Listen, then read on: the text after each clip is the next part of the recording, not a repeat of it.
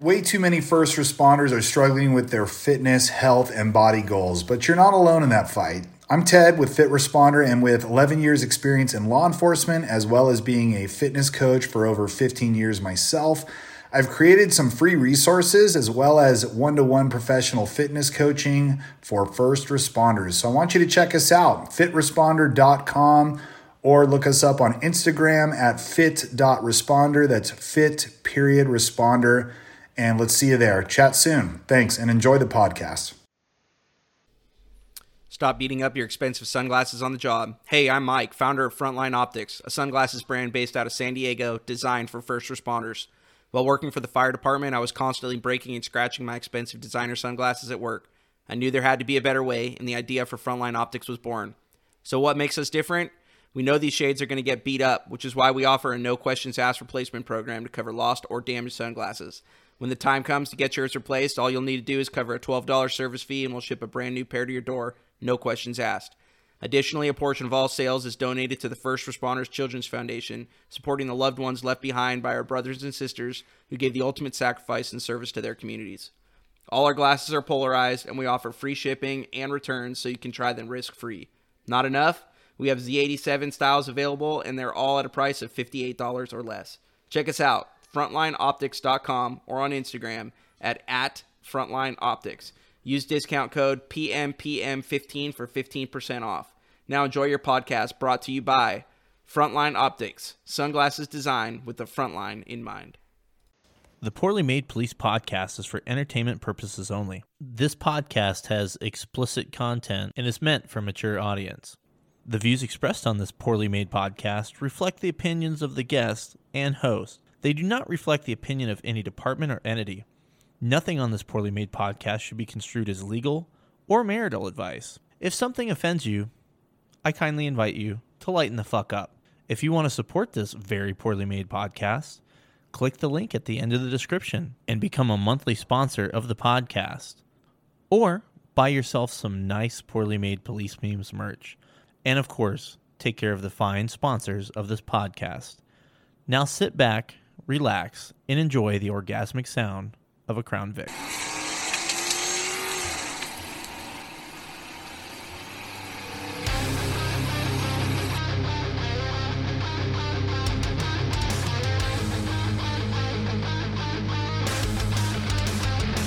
Oh, hey there. Now joining the podcast, I have the man, the myth, the legend from the great state of Iowa, Chief Benjamin. How are you, buddy?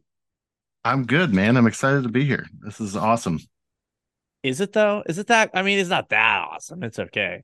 It is, man. I've been listening to it for a long time. We're a small department. I work for only a 4-officer agency, and I'll be honest, man. We get a kick out of the memes. We laugh about it. It raises morale. So to be on this podcast is like it's pretty. It's a high up there thing for me. Oh boy, you got to improve your life if this is a high up there thing, man. We need to. I mean, Iowa's great in itself, man. You don't even need I don't know.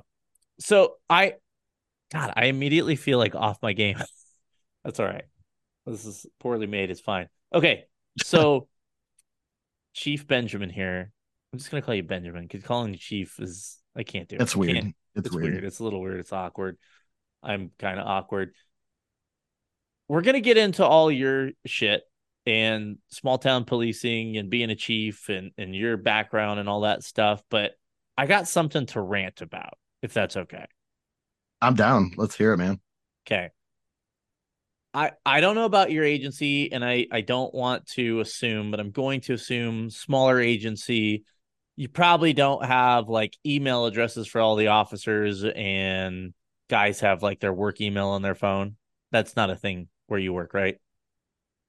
No, I actually give them all their own phones and their own emails. Really? Yeah. Look at that. Yeah, okay. I don't color me. we don't mix. I don't mix business and pleasure, right? Like, if they're working for me, then they get their own stuff. And when it's work time, they have to carry that phone. But when they're off, it's off. I don't want them being bothered by citizens and things like that. So no, they get their own. Perfect. They get their own like communications. That. Okay, so my old agency, we didn't get our own phones, but and it wasn't expected, but a lot of guys would get their emails on their home or on their personal cell phones, mostly because at least the reason I did it was to be able to see like when the off-duty gigs came out, which I know is not a thing everywhere, but like if you want to work some overtime, the Yep. fucking guys are like sharks with that shit, so you got to be on that stuff.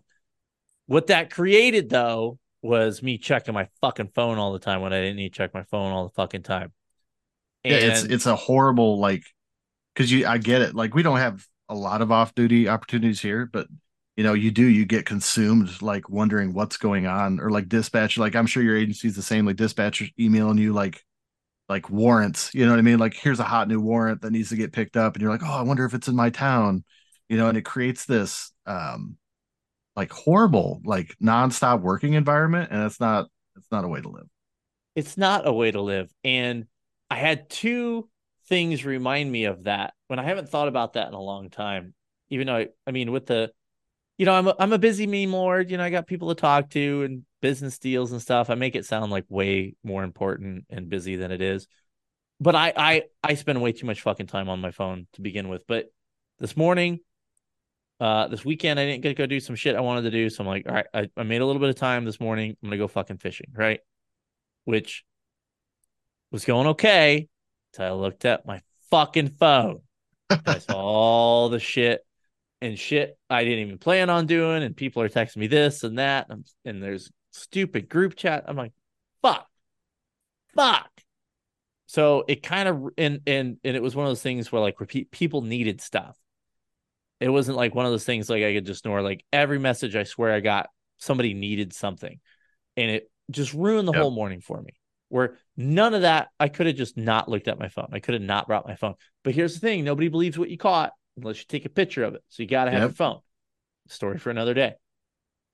But so I was kind of pissed off about it all day, and then I saw a meme today, and they were talking about like they were out on a hike and they're getting work emails about training. And my thought when I read that meme was, well, don't look at your fucking phone while you're hiking. And then I realized I did the same fucking Yep. thing. Yep. I catch myself doing it all the time, man. Like, and so, I was there. Like, and I guess with probably most cops, like I told you already, like I'm divorced because we all are, right? Like ultimately we all get divorced or whatever. I'm not. But Fuck you. okay. Well, fuck me, I guess. But, um, like the work like consumes you sometimes because you're so like used to always being ready. So you just like, and especially like for me, small agencies is like really all I know. Like I was in the military, so I have some little bit of like a bigger agency background, but like civilian wise, I've only worked in small agencies, and it does like you handle so much shit, and like you constantly have to know because there's going to be 15 people asking you a question that like you hate. Like I hated being the unknown, and I always had to know like what was going on to try to like be involved in some way, and it's not fucking worth it. Agreed. Some stuff should wait. And people, well, Nearly I know nearly everything in our job, I truly believe this, nearly I would say 70% of the stuff that we do, 70% of that stuff can wait. Like that other 30%, like that's emergency stuff, I get it, but like 70% of that, like kind of have to learn to just let go, right? Like it can be handled tomorrow, or it can be handled the next time an officer comes out. You know what I mean? Like you don't have to deal with it right then. officer, why weren't you here 30 minutes ago? Somebody stepped Exactly. in my grass. There was a suspicious person. No, Dude, you have I would take it no a step farther. idea. You have no idea. It is so bad sometimes with the stuff that people will call like we call it the non-emergency or admin line, and it's ridiculous sometimes, man. Like I got stories. Well, I was gonna say I would take it a step further. I think it's beyond 30%. I think it's like 10% really need to be handled right now, maybe 5%. Everything else can wait. Yeah, Can I would wait. agree. I was All right. lowballing, but yeah, I'd agree. Yeah. Okay, so I've been bitching enough, but that was my friendly neighborhood reminder to fucking don't look at your messages while you're doing something you enjoy. fucking relax for a little bit. It can wait. Yes. Good message to any officers that listen. It can wait. Let somebody else deal with it. If you're off, spend time with your families. Don't you know, don't trust the pizza parties. Just spend time with your families and fucking go about your day and worry about it when you're actually working. So Benjamin, let's learn a little about you. But first, hold on. I've been bad about asking this because I've been off the booze lately. Are you having anything to drink? I am not, because believe it or not, I'm on call. So Poor fella. If you could drink, what would be your drink of choice? I am a whiskey man all day, every day. Good man. I the last time I drank, I had some of that tin cup. Have you had that yet? Oh yeah. Yep. Which Oh, one? The that is, rye? well, I don't know.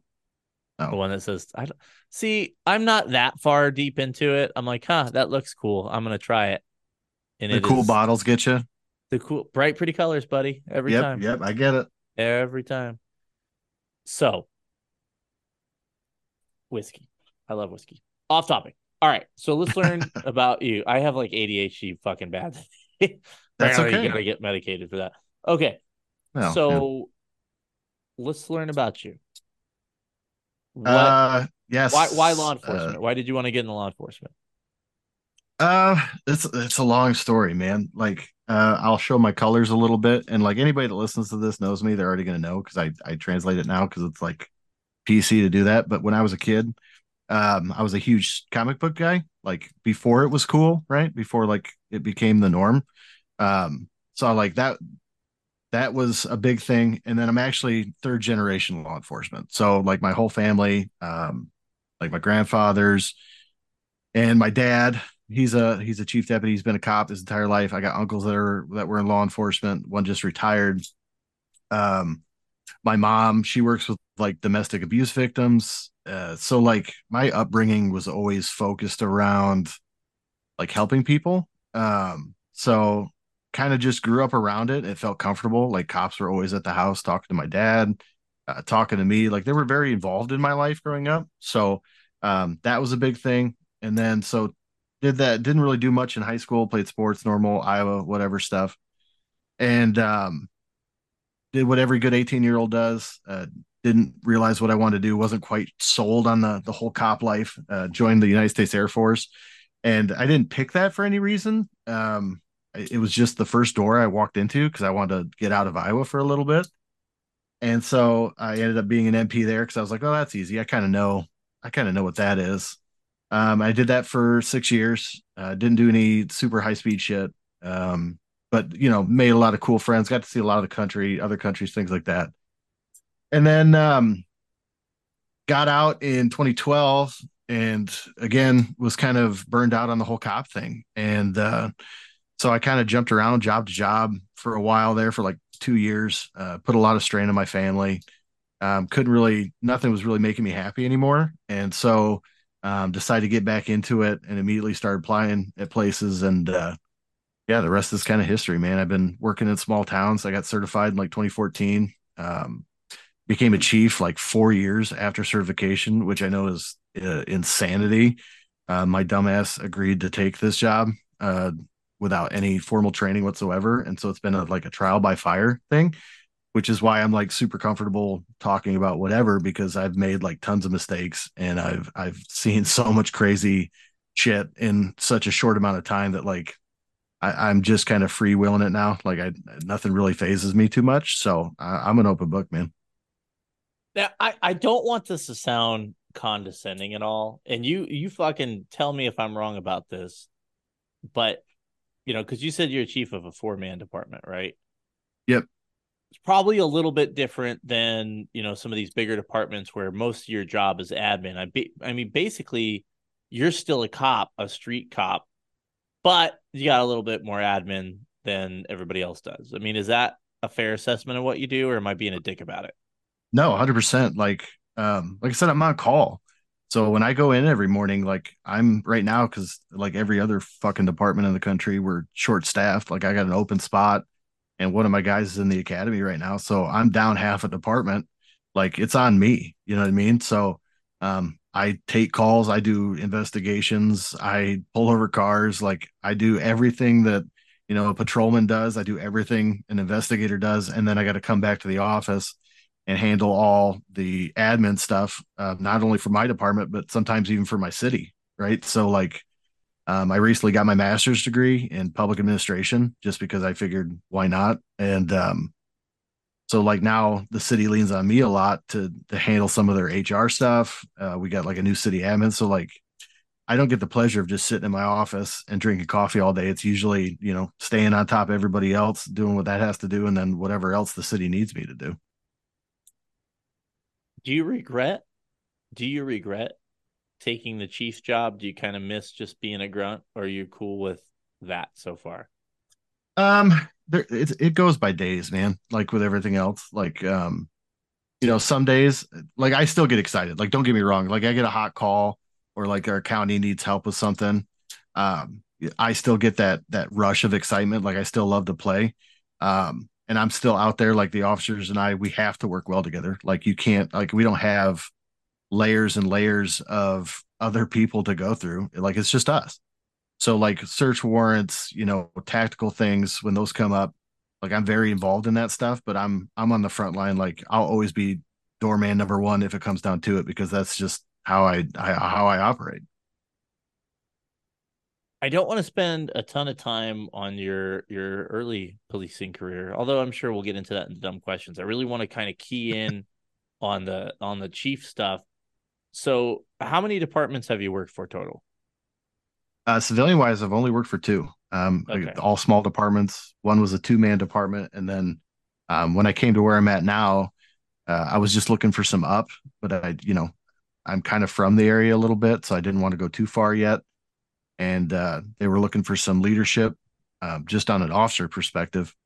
We were expanding the department at the time, and the chief that was working at that time was looking for somebody with a little bit of experience to come in and help train some younger guys.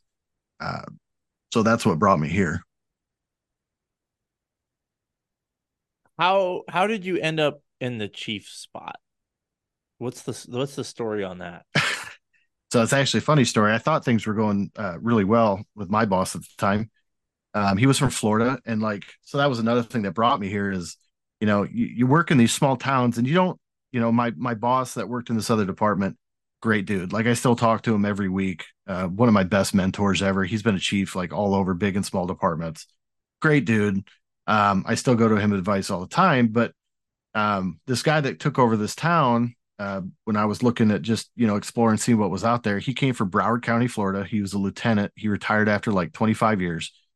Had an amazing track record, did metro stuff, task forces, like all these things.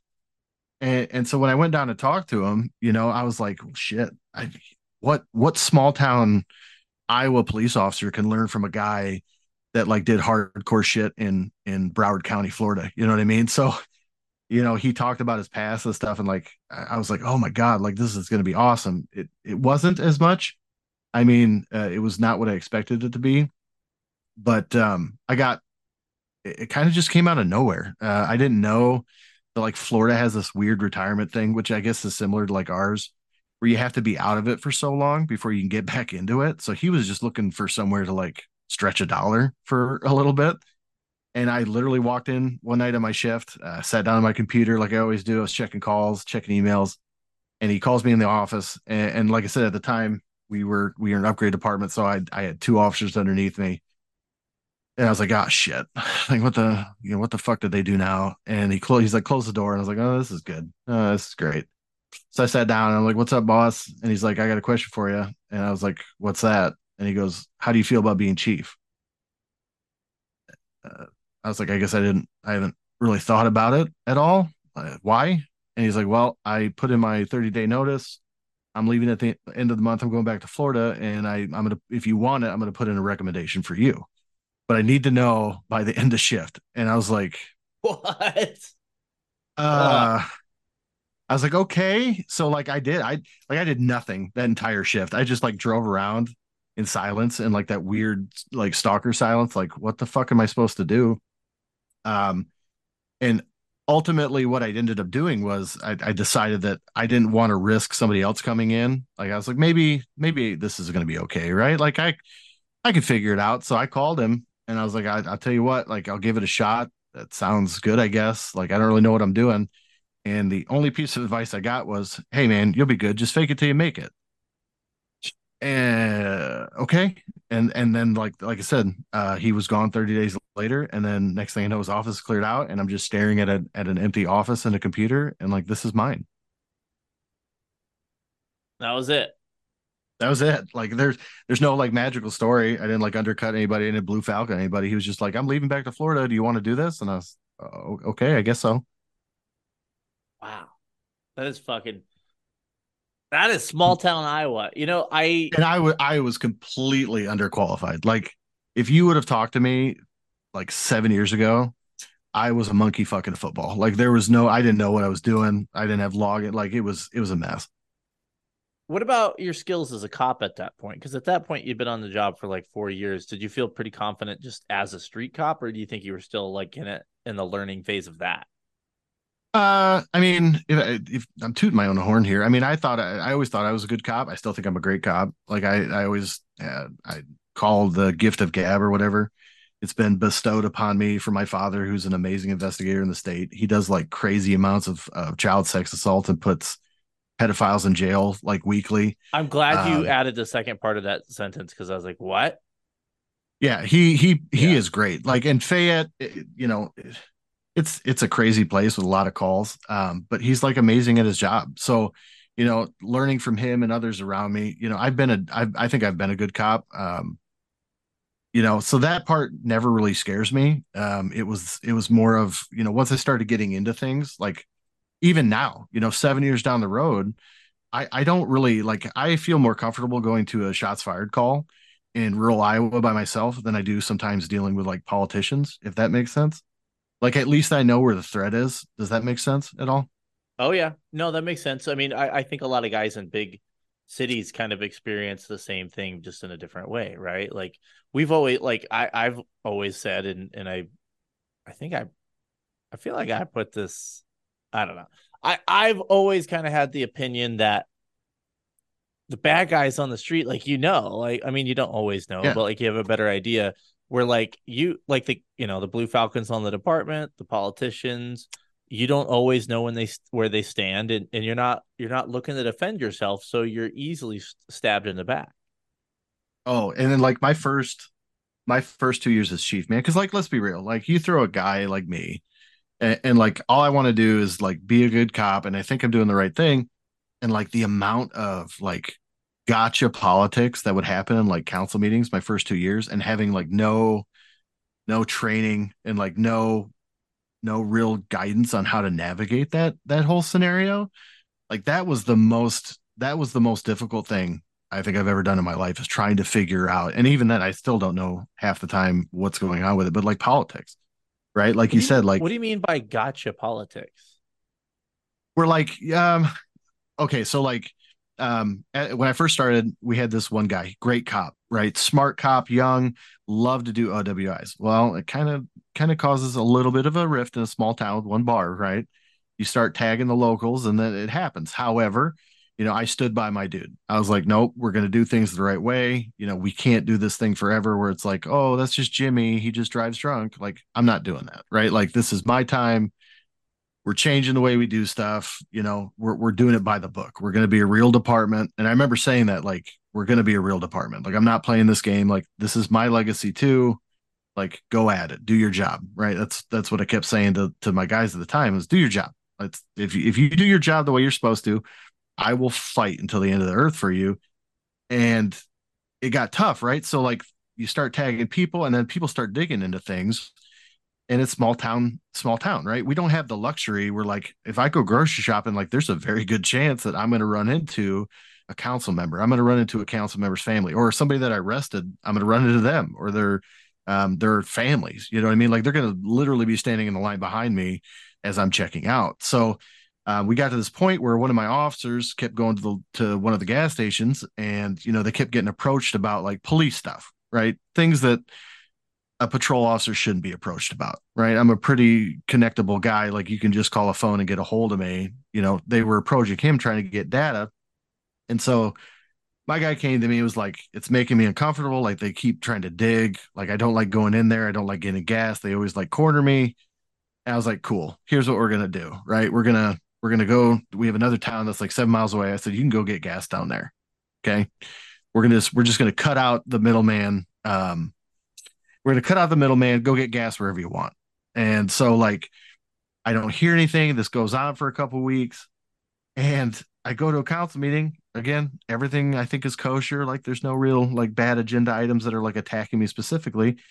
And I walk in, they do roll call, and they're like, okay, open comments. And one council member just goes, did you know that your officer is getting gas in another jurisdiction?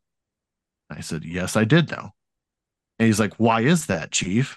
I said, well, I said, he's being approached about non-police matters and matters that should come to my desk, not his, not to him. And so I gave him the authority to go somewhere else until that stops. And he's like, well, were you aware of a resolution passed in 1967 that states every effort will be made to purchase locally? And so it was one of my first moments I can remember where my filter snapped a little bit. And I was like, well, I wasn't conceived yet. So no, I wasn't aware of said resolution from that time frame. And the room kind of like shifted real awkwardly. And I was like, I guess we won't do it again. And he's like, oh, so that's it? I'm like, I guess so. Like I wasn't born yet, so I wasn't aware. I guess we won't do it again then. Any other questions? And then it like died. But like it was little things like that, man. Like everyone trying to take an angle, right? And that was tough. Like that ate me up because I'm sitting here trying to do what I think is right. And it was like every 2 weeks because we got meetings every 2 weeks. And it was like every 2 weeks, man. It was just another bullshit accusation, and I actually ran a couple of my guys out.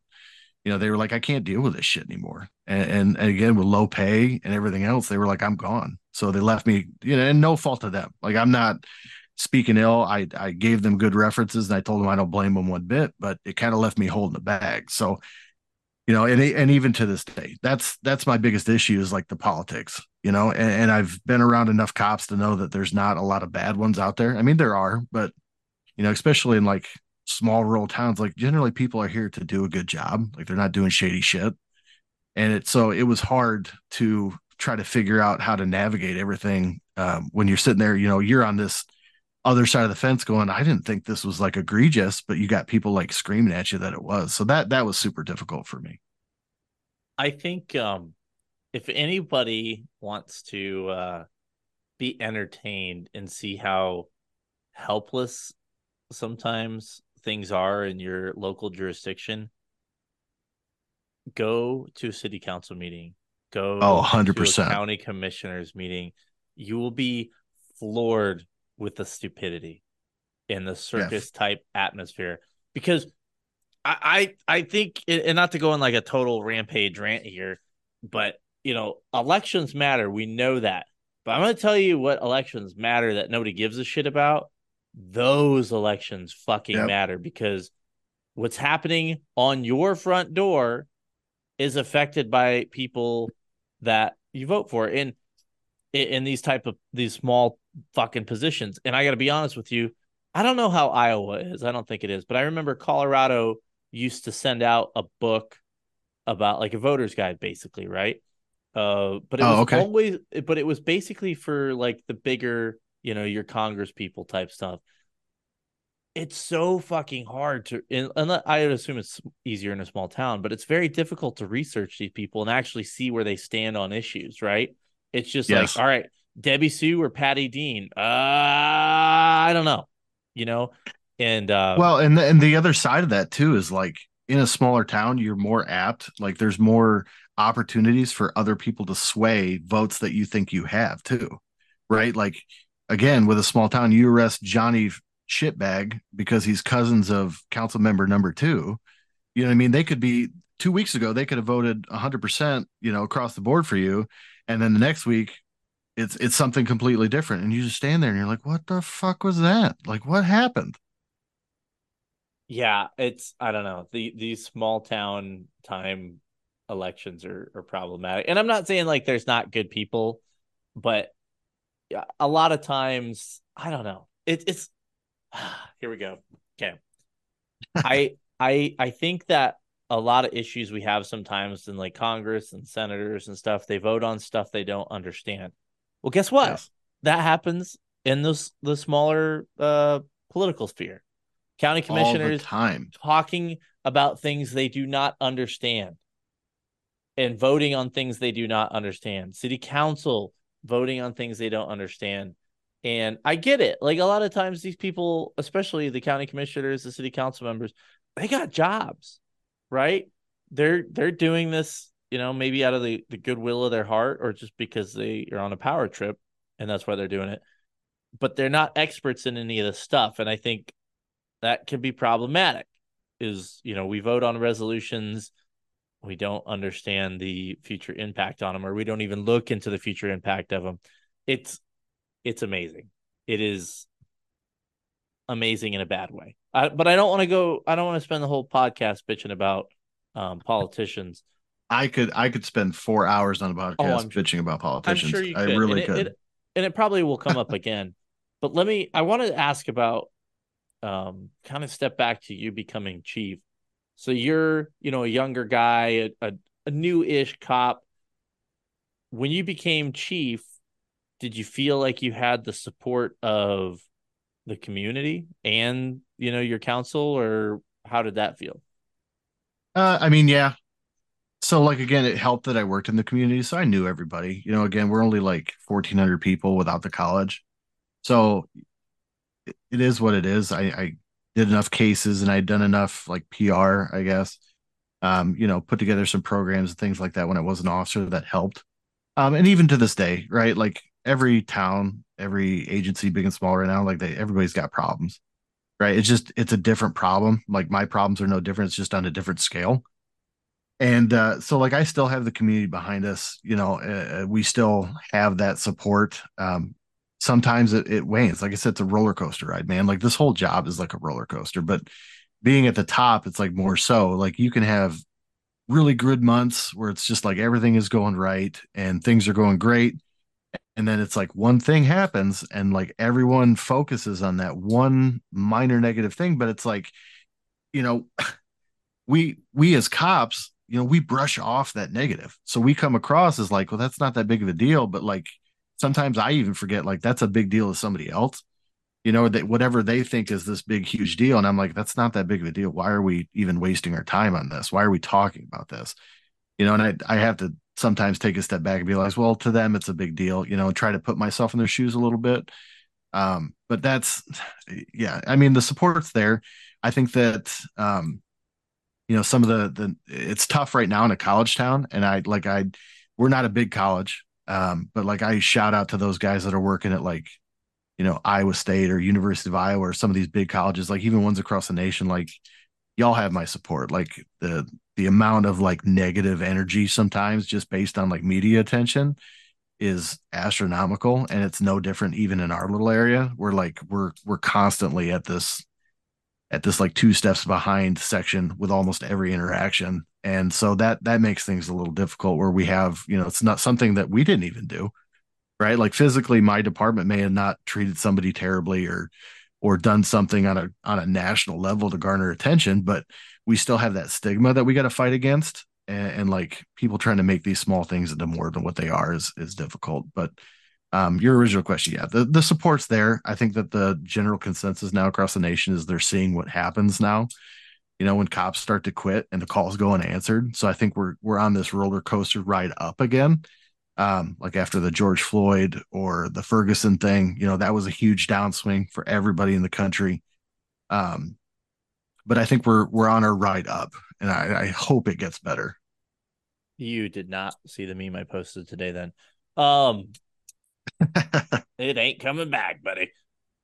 And I've heard that. Like, some of the older heads, man, like even around here, they're like, and again, it's all over the country. Like I'm not amiss to what's going on in the world. And yeah, I think that's why a lot of these old cats that, shouldn't leave right now are leaving because they just don't want to deal with it anymore. They're at their end and it's like they don't want to see that or they don't believe that that's coming. But I'm trying to keep on a little bit of hope at least.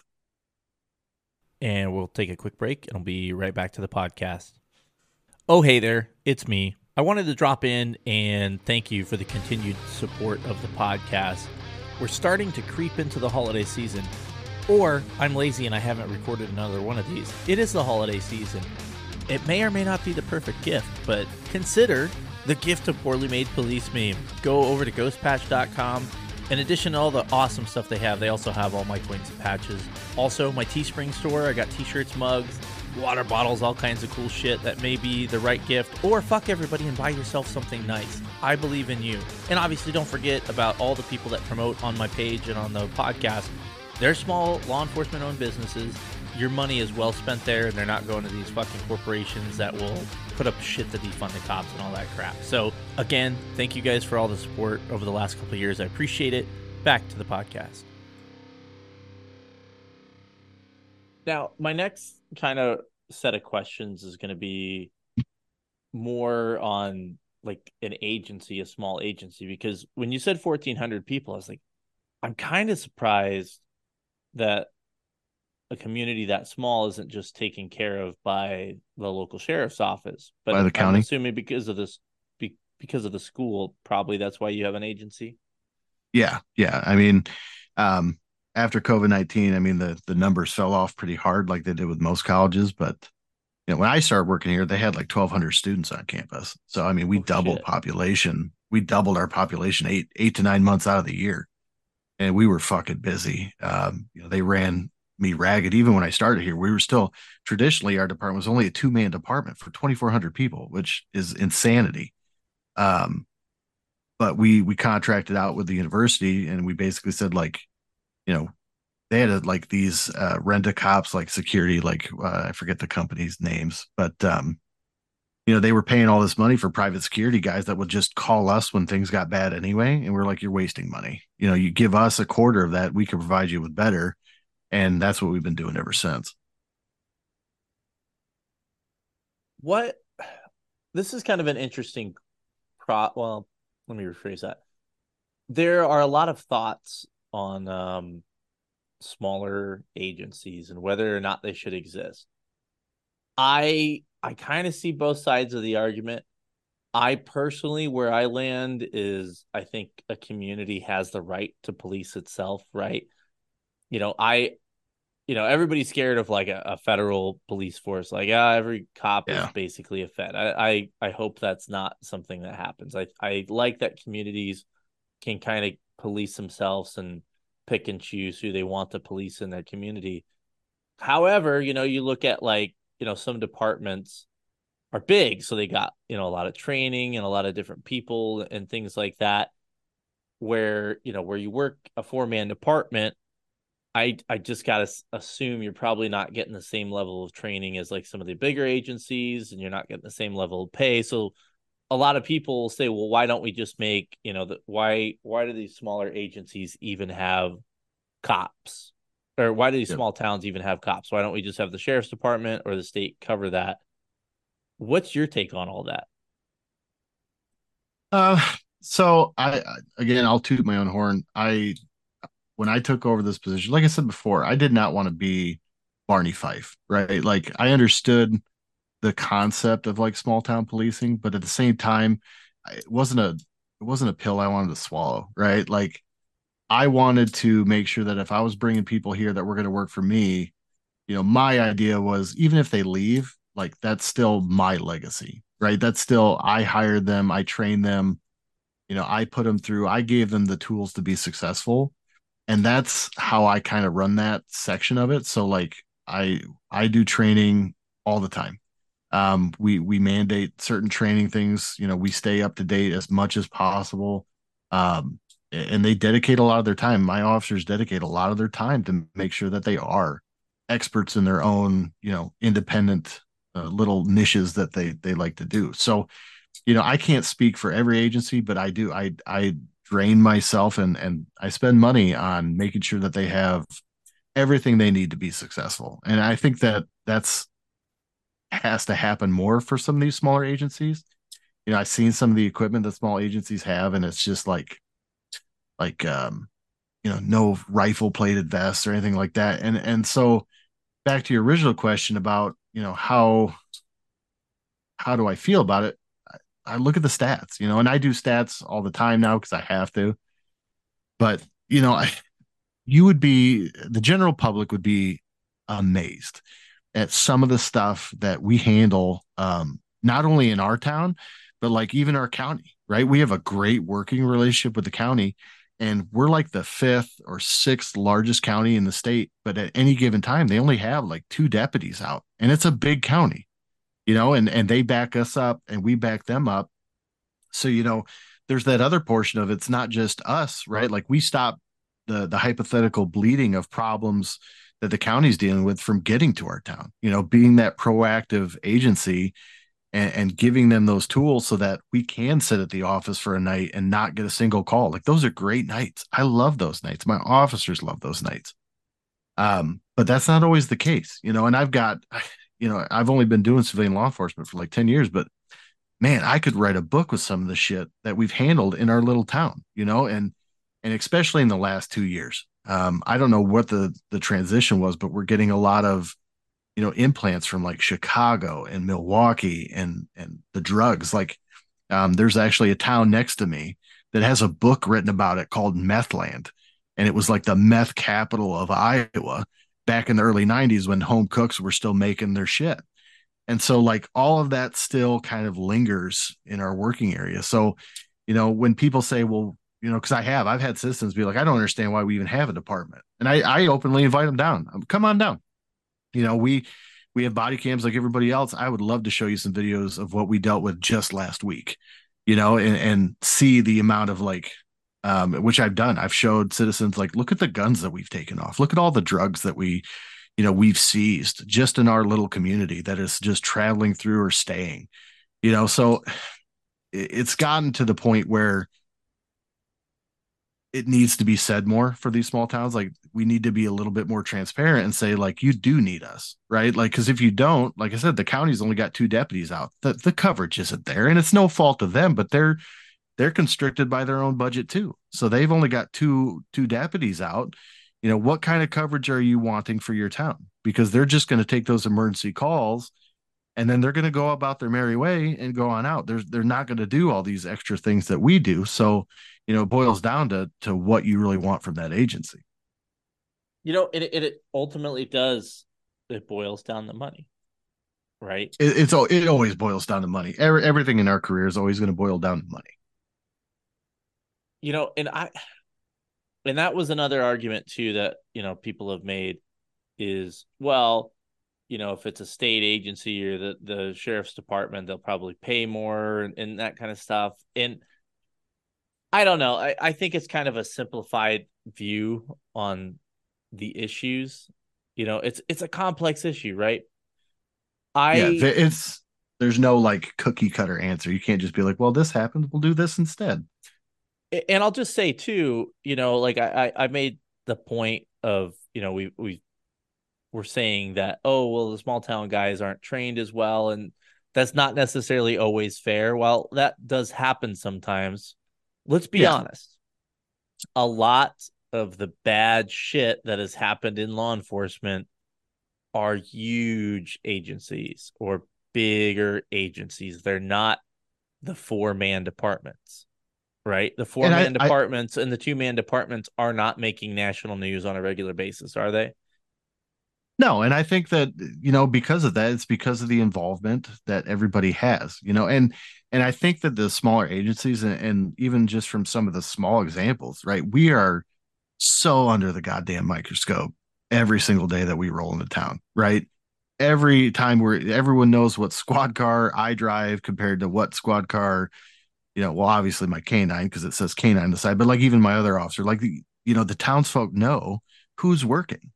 And especially now in the age of like body cams and everything being recorded, or just even knowing that, some Jagamo is going to pull his phone out and try to poke you to get a reaction. Well, the small town, like we're used to that. You know what I mean? We do that all the time, like with the gotcha politics and everything else. We're just so used to everyone watching us that, stuff like this with these big agencies, it doesn't fall through the cracks, right? Because it's a smaller thing where everything kind of gets shown a light on it a lot quicker and it doesn't have time to fester. which is statistically speaking, when you see these things that hit the national news, like I'll pick on the guy in the George Floyd thing. Like when that started coming out, DOJ started doing their investigation. Like the guy had tons of complaints, filed on him for like use of force and breaking policy. And it's like, why did you just let it run through the system constantly? In areas like us, like if you're a shitty cop that does shady shit, you get exercised by not only your community, but like all the good cops around you, because we don't want to be a part of that. You know what I mean? We don't want to be associated with you because like we have kids that go to school here. Like I said, my kids go to school with kids that I've arrested. You know what I mean? You can't do that sort of thing and like get it swept under the rug per se, which I'm not saying happens all the time, but when these things come up, it just doesn't happen around here because we can't afford it. How do you keep people at a small agency like that? Or do you Um, keep people? there was a time when I had a hard time, and a lot of that was, again, it was council involvement. And you can do everything right from a chief perspective. Like you can have your guys back and you can fight for them and get them good equipment, but sometimes enough is enough. And so like I said, my first, I don't know, 4 years was kind of a revolving door, like 3 or 4 years. I would lose an officer to a better paying department every year and a half. Or it would just become too much that they'd go somewhere else where they can just be a cop. Um, so I had to take a step back and look at it and answer that question, like how, because I get stuck with it, right? Like again, if I'm down half a department, guess who gets all the on call? This guy. So like I got tired of working all the damn time, tired of answering the phone all the time because that was the expectation. And so I had to take a step back and be like, how the fuck do I keep people here for more than a year? And so I had to convince politicians to start doing like extra programs that would ultimately keep people here. Like our first one was the dog. Um, I had an officer that grew up training dogs, and that's what they wanted to do. And so I had to take a good hard look and say, look, I think you're a good cop. I think that you can do this, but it's a commitment.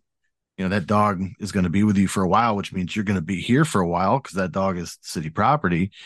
And so, we got that done, and it was a win-win, right? Great for us because we have a dog now, which is outstanding. But then it also kept somebody here, and they've been here for like 5 years now. And so that to me is a huge win. So then I started expanding on that, right? Started looking at what other programs can I offer, even if it comes at a lower cost. Like how do I get them to stay by giving them what they want? So that's what I've started doing is kind of putting it on the officers, right? Like once they get through the academy and they get a little bit more wet, they start working the road a little bit. And I always say it takes about like a year and a half to 2 years to find that niche, right? Everybody has a thing that they like. Once they find it, I just sit them down. I'm like, what do you want to do with it? Right? Like you help me. Let's figure out a plan. Like, do you want to be an expert in this? Like I'll pay for the training, but if we get it going, I need you to stay here. And so I've been kind of successful in that. Like I got one officer, like I said, the K9 been here for 5 years. I've got another officer that was here for like 4, but I just couldn't, I couldn't compete with the money, which I don't blame the guy, right? Some of these departments now are just throwing buku amounts of cash towards everybody. And like towns like us, we just can't compete with that. So there are some outlying factors, but I think it's just about like listening to the officers now. Like it's a different breed from when I came in, and like giving them the opportunities to do whatever it is they want to do within reason, and working together saying like, okay, you want to do this. How do we make it work for everybody? And so like, believe it or not, we just started a drone program. So I've got, myself and another officer, we're getting drone certified, so that gets them out of town when it's needed and things like that. And it's good for us, right? It's good for the community as a whole in our area, but it keeps them here, which is the ultimate goal is like, support them and say, I want to do this with you. I want you to be successful, but please don't leave me. And I know you know the answer to this, but keep them, right? Money, vacation, and time off. I assume the city's not really wanting to do that. No, and it's been a struggle. Like the last 2 years, again, there's been a tremendous shift in like this grand flip of like what these metro agencies, especially because obviously, right, they got tax bases, they have way more revenue coming in, and like throwing $10,000 sign-on bonuses. We start you at $80,000, and we're over here barely scraping the surface. And again, trying to get those politicians to like listen. They look at you or they look at me, I guess, to say like, why are these people leaving? And you tell them like, here's the facts. It's money. Like I have everything else. It's just money. And they're like, oh, it's not money. It must be something else. And you're like, no, fuck face. It's money. Like that's it. Like it's just money. If you just paid more, we wouldn't lose people. And so it's like that false, what is it? A false intelligence anointed by the power of election, right? Like I'm right, you're wrong, and you're going to listen to me because I was elected. And that's a hard pill to swallow. They think people can live on the salary that you start your officers out on. Like they think that's like a normal wage. Because like I live in Iowa too, man. And that, I mean, you might as well just go work at fucking Hy-Vee because you're gonna make about the same amount of money. And that's just it. We had an officer here that the one that's in the academy. They were doing these prison houses, like bringing them in pre-made, and so they offered one of these low income, and you can't see me, I'm doing air quotes, low income housing. And our officer was like, I'd love to buy it. And he like the bank wouldn't even approve him at his current rate. And that was I came back and I even like again in my first presentation months ago, asking for more salary. I told him like he wanted to live here and wanted to buy a house in the community, and his bank says he doesn't make enough money to live in the town that he's currently policing. Like, how much sense does that make to you? And so that's the struggle right now is like trying to find a way to compete with all these other agencies. They're just throwing buku bucks because like I don't know the agency size you work in, but like every metro agency, they're down like crazy amounts of positions, like 20, 15, and they're like recruiting them right out of the academy. Like, just come work for me and we'll start you out at like 80,000 certified. And, I got officers going like, why wouldn't I take that money? And I can't give them a reason because I can't get the wages up. Yeah, I mean, I think it's one thing if you're a small town guy to say, hey, I'd rather not work in, a Des Moines or Council Bluffs or whatever, because I'm not a city guy. I don't really care about that much money, but it's also about a livable wage, which I know a lot of people scream about. But we're talking about like being a cop, having a badge and a gun, being able to take people rights away temporarily, and you're going to pay them, around the poverty. The same amount you can make it the same that they get paid at McDonald's to flip fucking burgers. Yeah. And we're sending them in to fucking shitty situations and they're doing it willingly. And you want to skirt the system over like a couple grand. And it's absolutely bananas to me how, you can sit there and like beg and you have to beg somebody to like pay attention to what's going on and like the world is changing. And for me being a chief and like again working the road too, like I'm not fortunate enough to sit behind a desk and be like, oh man, it sounds like a bad call and sip my coffee and go about my day. Like, I'm out there with them and I'm talking on behalf of like every small town chief. Like we're out there doing the same thing. And you're not even giving them a livable wage to like care for their family, but they're still showing up to work every day, 6 to 2, 8 to 4, whatever. And it's like, God bless you, but go get more money, man. Like at this point, like just go. What about you? Have you thought about saying, fuck this? I wanna make more money and maybe I wanna not have to worry about being a chief. Have you thought about moving along?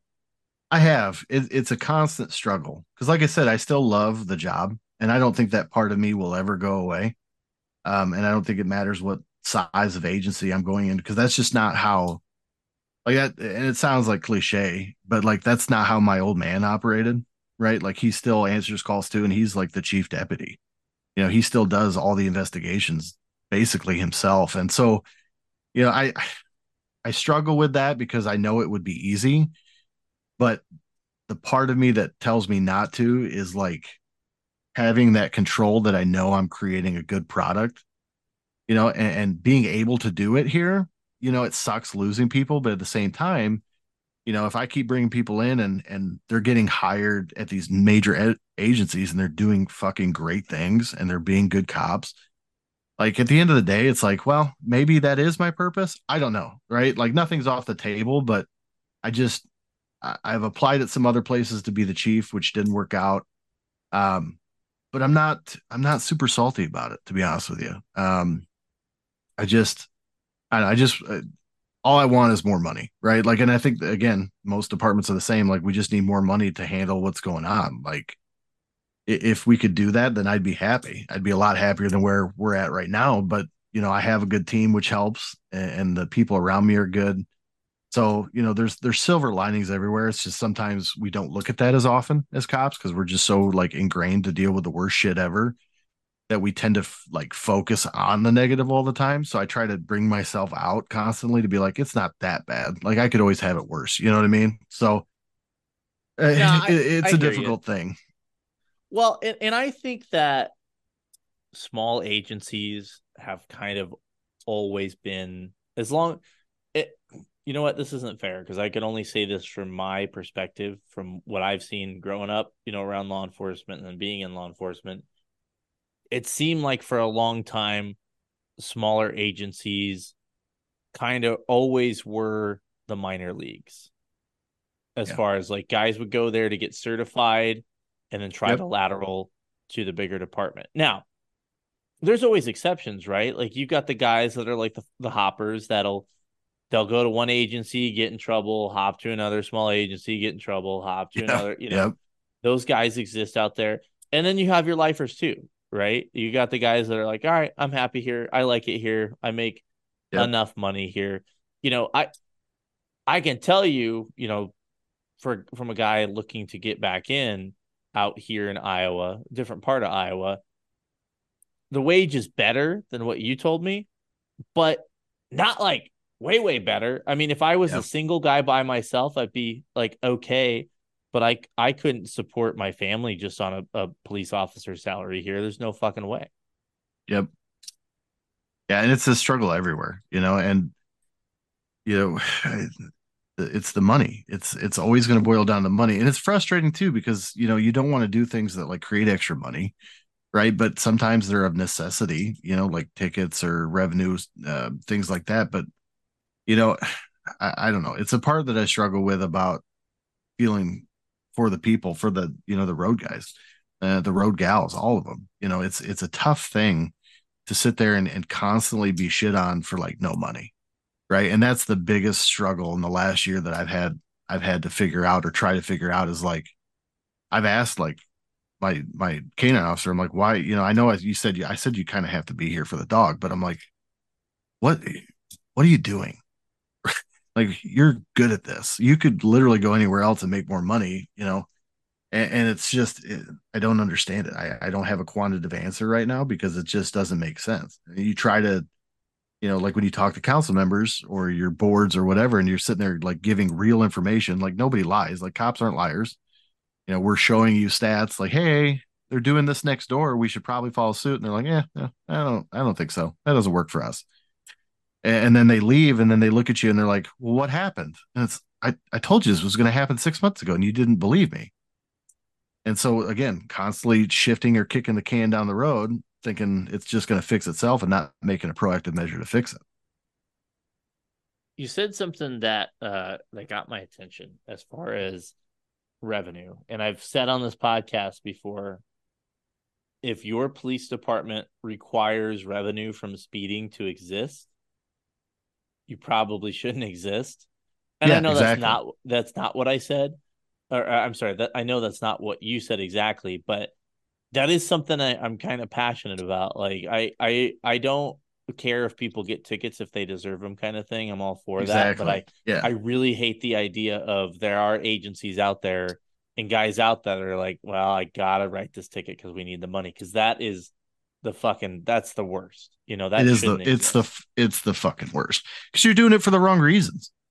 I Yeah, think that like I've done tons of interviews. Like I'll tell you the first thing that'll disqualify you with me is like if you're like, well, I want to arrest bad guys, like just leave. Right. That'll come in time. Like you gotta want to do this job nowadays for the right reasons. Right. And Well, if I just your want to sole arrest bad purpose on guys. life, well, I just I want to get arrest. it Am to I out? I get it to its extent, right? Yeah. Logistically, it makes sense, right? Like that's part of the fun. But at the same time, you got to have good reasons to do this shit. Otherwise, you're just going to get ate up and it's going to be miserable. And who wants to be miserable for 25 to 30 years of their life? You're Well, not like going to work and saying, "Hey, Bob, how was the weekend at the lake?" Like that doesn't happen. It's like, "Hey, Bob, how's that death investigation going?" "Oh, pretty shitty." Those are the typical conversations that happen. So I don't know. It's just a weird thing. well, I wanted to jump in and talk a little bit. I want to talk about, your hiring pool because I could be wrong, but I'm sure it is a little bit interesting. Fuck, what the hell was I going to talk about? We were talking about, shit. The moment is gone. Like our I'll think garbage of it. recruitment because we don't pay enough. Is that what you were getting at? No, there was something else I was going to talk about. It's gone. It's gone forever. Don't worry about Okay. it. If it happens again, it'll come back. But I get real quick. Let me jump in and talk about because I'm curious about your hiring processes. Oh, I remember what I was going to say. Okay. I was going to say that there was a time. This is poorly made. There was a time that you could maybe get away with paying a little bit less because people really, really wanted to do it. Really Yeah. were like, Yeah. Like 10 years ago when I will suck a dick to be a cop, right? yeah. Where Yeah.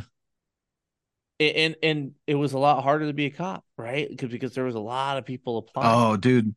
Yeah, like when I got back into the civilian side of things, like I said, this was like early 2013. And like even that small department I started at, they were one position, two officer department, and I had like 21 applicants against me, you know? And so there was a huge ass pool to pick from. And you had to be a shining star, like, because you got 21 apps. If you're not the best, like they're going to pick the best because everybody wants whoever's going to fit well with them. And so, like, even my little agency that I started at, it was tough. Like, the interview process was tough. Going through everything and like navigating that whole thing was difficult. And it was just a different time. And now, it's kind of like a beggar's game. It's like, we're the prettiest girl at prom. Please date me instead of like trying to find the best. Like and a lot of agencies and I'll sit on this, I'll die on this hill if I have to.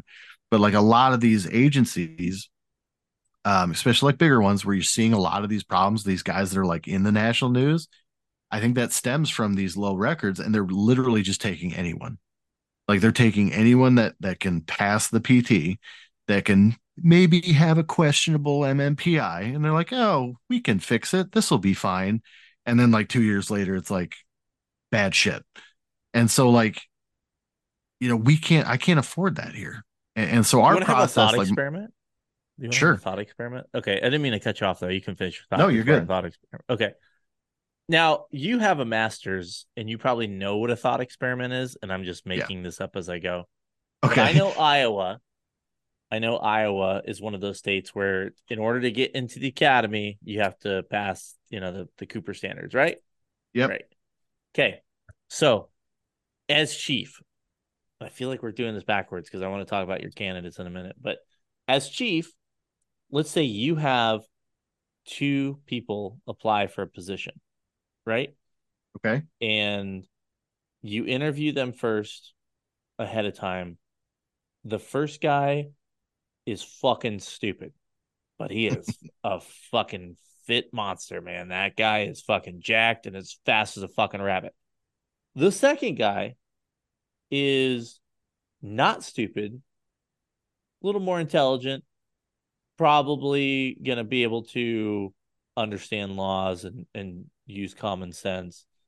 Okay. But he's kind of like slow as a turtle, right? So the rabbit, Little. he passes his PT, no problem, no problem. The turtle, he misses his run by 30 seconds. You cannot take the turtle. Yeah. What do you do? So this has actually come up a couple times, and I will continually if so I do things a little bit differently. I don't skirt the test. You have to pass the test. Like I'm a new, by all things considered, I'm like fairly new to the whole Chief game across the state, and I'm not about to take the fall for like any random person. So Oh, you've got real to quick, and pass. I want to just throw out there that I do believe in the physical. Like you should be able to Oh fucking yeah, not be a fat 100%. piece of shit. I'm just throwing that scenario out there, right? Like 30 seconds off the run, or a fucking dude that's gonna murder somebody for saying something wrong. Yeah, and That's what I'm it saying. boils down to like what risk you're willing to take. And I'll tell you what I found is way more successful is like so again, and not I don't think many major agencies really have the ability or the affordability to do this, but so like you apply for my agency, right? Any of my applicants, the first thing you got to do before we even start the like formal interviews or anything is you actually have to do ride-alongs, at least one ride-along with every single one of my people that are currently employed. And if you don't do that, I don't even look at you. Right. If you can't follow the simple direction to just donate a quick 4 to 8 hours of your time because you want to do it, then you're not worth my time. So before we even go forward, you got to come ride with my officers because I'll tell you right now, they're going to tell my officers more shit than they'll ever tell me. Because if I get them down to my office, they're going to be like, I love Fayette. It's my dream job. I love it here. The community's great. Your pay is amazing. I will never leave you. And and I know it's bullshit, but if you sit down with one of your peers, like they're more apt to open up a little bit. And I'll tell you, if my people don't like you, then you're not getting a call, right? Not at all. So once we get past that portion, then we'll open it up. We'll do the testing. If I have an applicant that I just feel is the best fit and like they're gonna do good things and they're like 15 to 30 seconds off, we'll retest them again in a week. And I'll tell them like you get like two chances, right? 2 to 3 chances. If you don't pass it, then we're moving on. And so we kind of I just put it into their hands. And I'm like, you better start running, you better get training, you better start doing whatever you got to do. And when you come back here in 2 to 3 weeks or a week or whatever, you better pass that test or you're not going to the next step. So I won't skirt the lines of it, but I'll put it in their hands and be like, if you want this, like my officers want you to work here. They've advocated for you. They said they got good vibes, like, whatever the case may be, this we want you, but you gotta put in the work because and it's been fairly successful. Because again, if they hear that, I feel like they actually put in a little bit more of the work and they're not in that unknown land. Um, but that's kind of how we run stuff. I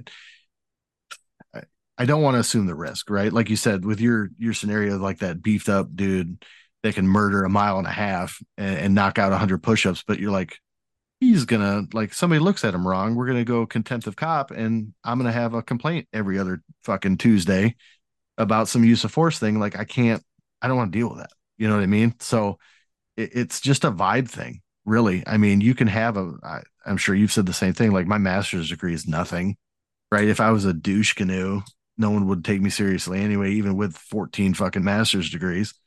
So, it comes down to like, do other cops like, do they want to work with you? Do you give them that vibe that you want to learn and you want to, listen and follow directions and be a team player? Or you just want to like write a bunch of tickets and be an asshole? And if your option is option B, then you can go be somebody else's problem as far as I'm concerned. All right. So I gotta know. Small town, bad pay. I assume right now the hiring pool is pretty bad. Like when you put out for your latest opening, how many applications did you get? Um, Trying to think here. So we've actually been open for like 6 months. Um, and I think initially within the first couple of weeks, we had like four, I think maybe five, and again, if you're looking at the statistics side of it, we haven't even tested anybody yet because like I said, my rule is you got to come down and you got to sit with the officers. They got to get a good vibe from you. They have to be able to say like, I want to work with this dude. And so we had a couple come down and it did not go well. It's not good when I get a text message from one of the officers being like, I kicked him out early, no go, or red light. We're not doing this. And so like if you can't even entertain somebody for 4 minutes, what the fuck are you going to do at a domestic situation? What are you going to do at a hot call? Are you just going to be a fucking soup sandwich the whole time? Like that's kind of how I look at it. So if you can't win over another cop within 4 hours, at least a little bit to the point where they feel remotely comfortable, um, it just never panned out. And so like then you get trickles, right? You start putting shit out on like Indeed or Monster, and so you get like the people that are unemployment, and you burn your time up on that trying to hunt it down to see if it's actually legit um, application because they have to apply at so many places to get their unemployment money. So like over the course of time, we just get trickles in. But yeah, like nobody has followed the directions or willing to um, just put in that little extra, to really sit down and talk to the people to see if they even want to work here. We always talk like as agencies, we always talk about like we want you, but like they have to want to come here too. So like, and I tell them that when I tell them what's going on, right? Like you got to ride with my people. And here's the reason why I want you to ride with my people, because it's not only, them that have to sign off, it's you too, right? Like why waste your fucking time going through all this training and coming here and then realizing you hate working with the people you work for and you're just going to leave or be miserable. Like nobody should live like that. So, we just haven't had the applicants. And right now, like I attribute ours to just low pay. We have good equipment, we have good programs, we're a proactive department. We have good numbers, but we just don't have the pay. God, that is just gotta be, it's frustrating, and I've talked to you for like an hour now. Like I'm frustrated for you. Like the solution to your problem is there. Now, I don't know what the city budget looks like. I mean, maybe they legitimately don't have any more money to give. I don't know, but the solution is there. Like that that is how you solve this problem, is by bumping the pay up so you can actually get people to be cops. Yeah, and it's part of my job too to be like fiscally responsible for the city, right? Like I've been here long enough that it's not me coming in off the street from some other like a department that has like a $4 million operating budget. Like I know what my numbers are. I know what I'm capable of. And I'm not asking like my officers need $200,000 a year in full benefits. We're not asking, and I'm sure that the other small town chiefs that I've talked to, none of us are asking for astronomical numbers, right? We're well within reason. And I think that's the most frustrating part is, you have people that you're currently employing to say, we can do this, right? Like we're saying that it's possible, but you still don't want to forego that little bit of control and extra money when we're telling you you can do this and not be horribly indebted, right, to the government of the state or whatever the case may be, wherever you get your money. So yeah, it's super frustrating, man, because like you've got good people that you just don't want to see go somewhere else. And especially for me, having somebody there that's been here or somebody that's been here for 5 years, or 3 years, or has a great resume and works great in the public. That's a big thing. And wanting to show up and be here, and not listening to the recommendation of somebody that you're already paying, saying, this is possible. Like, here's the solution. Here's how it's going to happen. And here's, everything that goes with it. And the answer is still no. And it's super frustrating. Oh, yeah, dude, I just what do you do? You know, I wanted to not to like go too ADHD on you, but when you sent me the message advocating to be on the podcast, you said something about hating stupid cops, and I was like, "Oh, there's a story behind that." Yeah. So like, I'm not going to say names, but there's a current cop that just got convicted of a bunch of like shady shit in Clarksville. We'll just leave it at that. And I actually knew the guy. And like, you know, it was one of those things, man. I went to the academy with this dude. He worked in a town next to me for the longest time. And like, he was just a shady motherfucker. And I sat there and, I got kind of chastised a lot for like treating this dude like a piece of shit. But like, I didn't trust him, right? Like, as cops, like, I feel like law enforcement as a whole, especially after like 3 years, even that early, I think like most of our intuitions are pretty fucking spot on, right? Like, you deal with enough shitbags, you get lied to enough that you just like we can all make pretty accurate judgments of somebody within like 30 seconds, right? Like we kind of know, even if they fool you for the first 30 seconds, it's like a minute and a half later, you're like, oh, there it is. That's what I was looking for. I knew it. And God, the guy, I tried to get him gone and it just didn't work. And then it ended up blowing up. And I hate seeing it like in our state, especially because like, again, it's like the George Floyd thing and the Ferguson thing, like bad shit follows us wherever we go. That black cloud follows us all over. Even if it wasn't us, we're still wearing the uniform. So we're then viewed as the enemy. And it like constantly, it's like 10 steps forward, 30 steps back, always. And like, yeah, it frustrates the shit out of me when you have guys that are put in this like great position of power, right? And you said it before, like we are like the only career in America that we have the ability to like take your rights away and or in a horrible scenario, your life, right? Like name another job that has that power. And like watching people abuse that power is the most frustrating fucking thing on the planet. Yeah, I was lucky. Like, I worked around some dudes that like skirted policy, you know. And that's not what I'm talking about. Let's be Oh no, real. I know, We've but all skirted policy once in a while. yeah, there's skirting policy, and then there's just like fucking ramming it over, you know. Yeah. Yep. Like I get bending kind of things, and it wobbles a little bit that line, but I I've said on the podcast before, like you can't tell me with a straight face that you're going to fairly enforce the rules of your county, your country, your city, whatever, but you can't even follow the basic policy and procedure with your agency. You know what I mean? Like Yep. Yep. there's an ethical issue there. Now, do I like all the policies and procedures that my old agency had? No. I thought a lot of them were fucking stupid and useless. However, ethics, being ethical about it, I can't, with a straight face, bend those rules and then go after people for bending the rules of our society. That's not how this should work at all.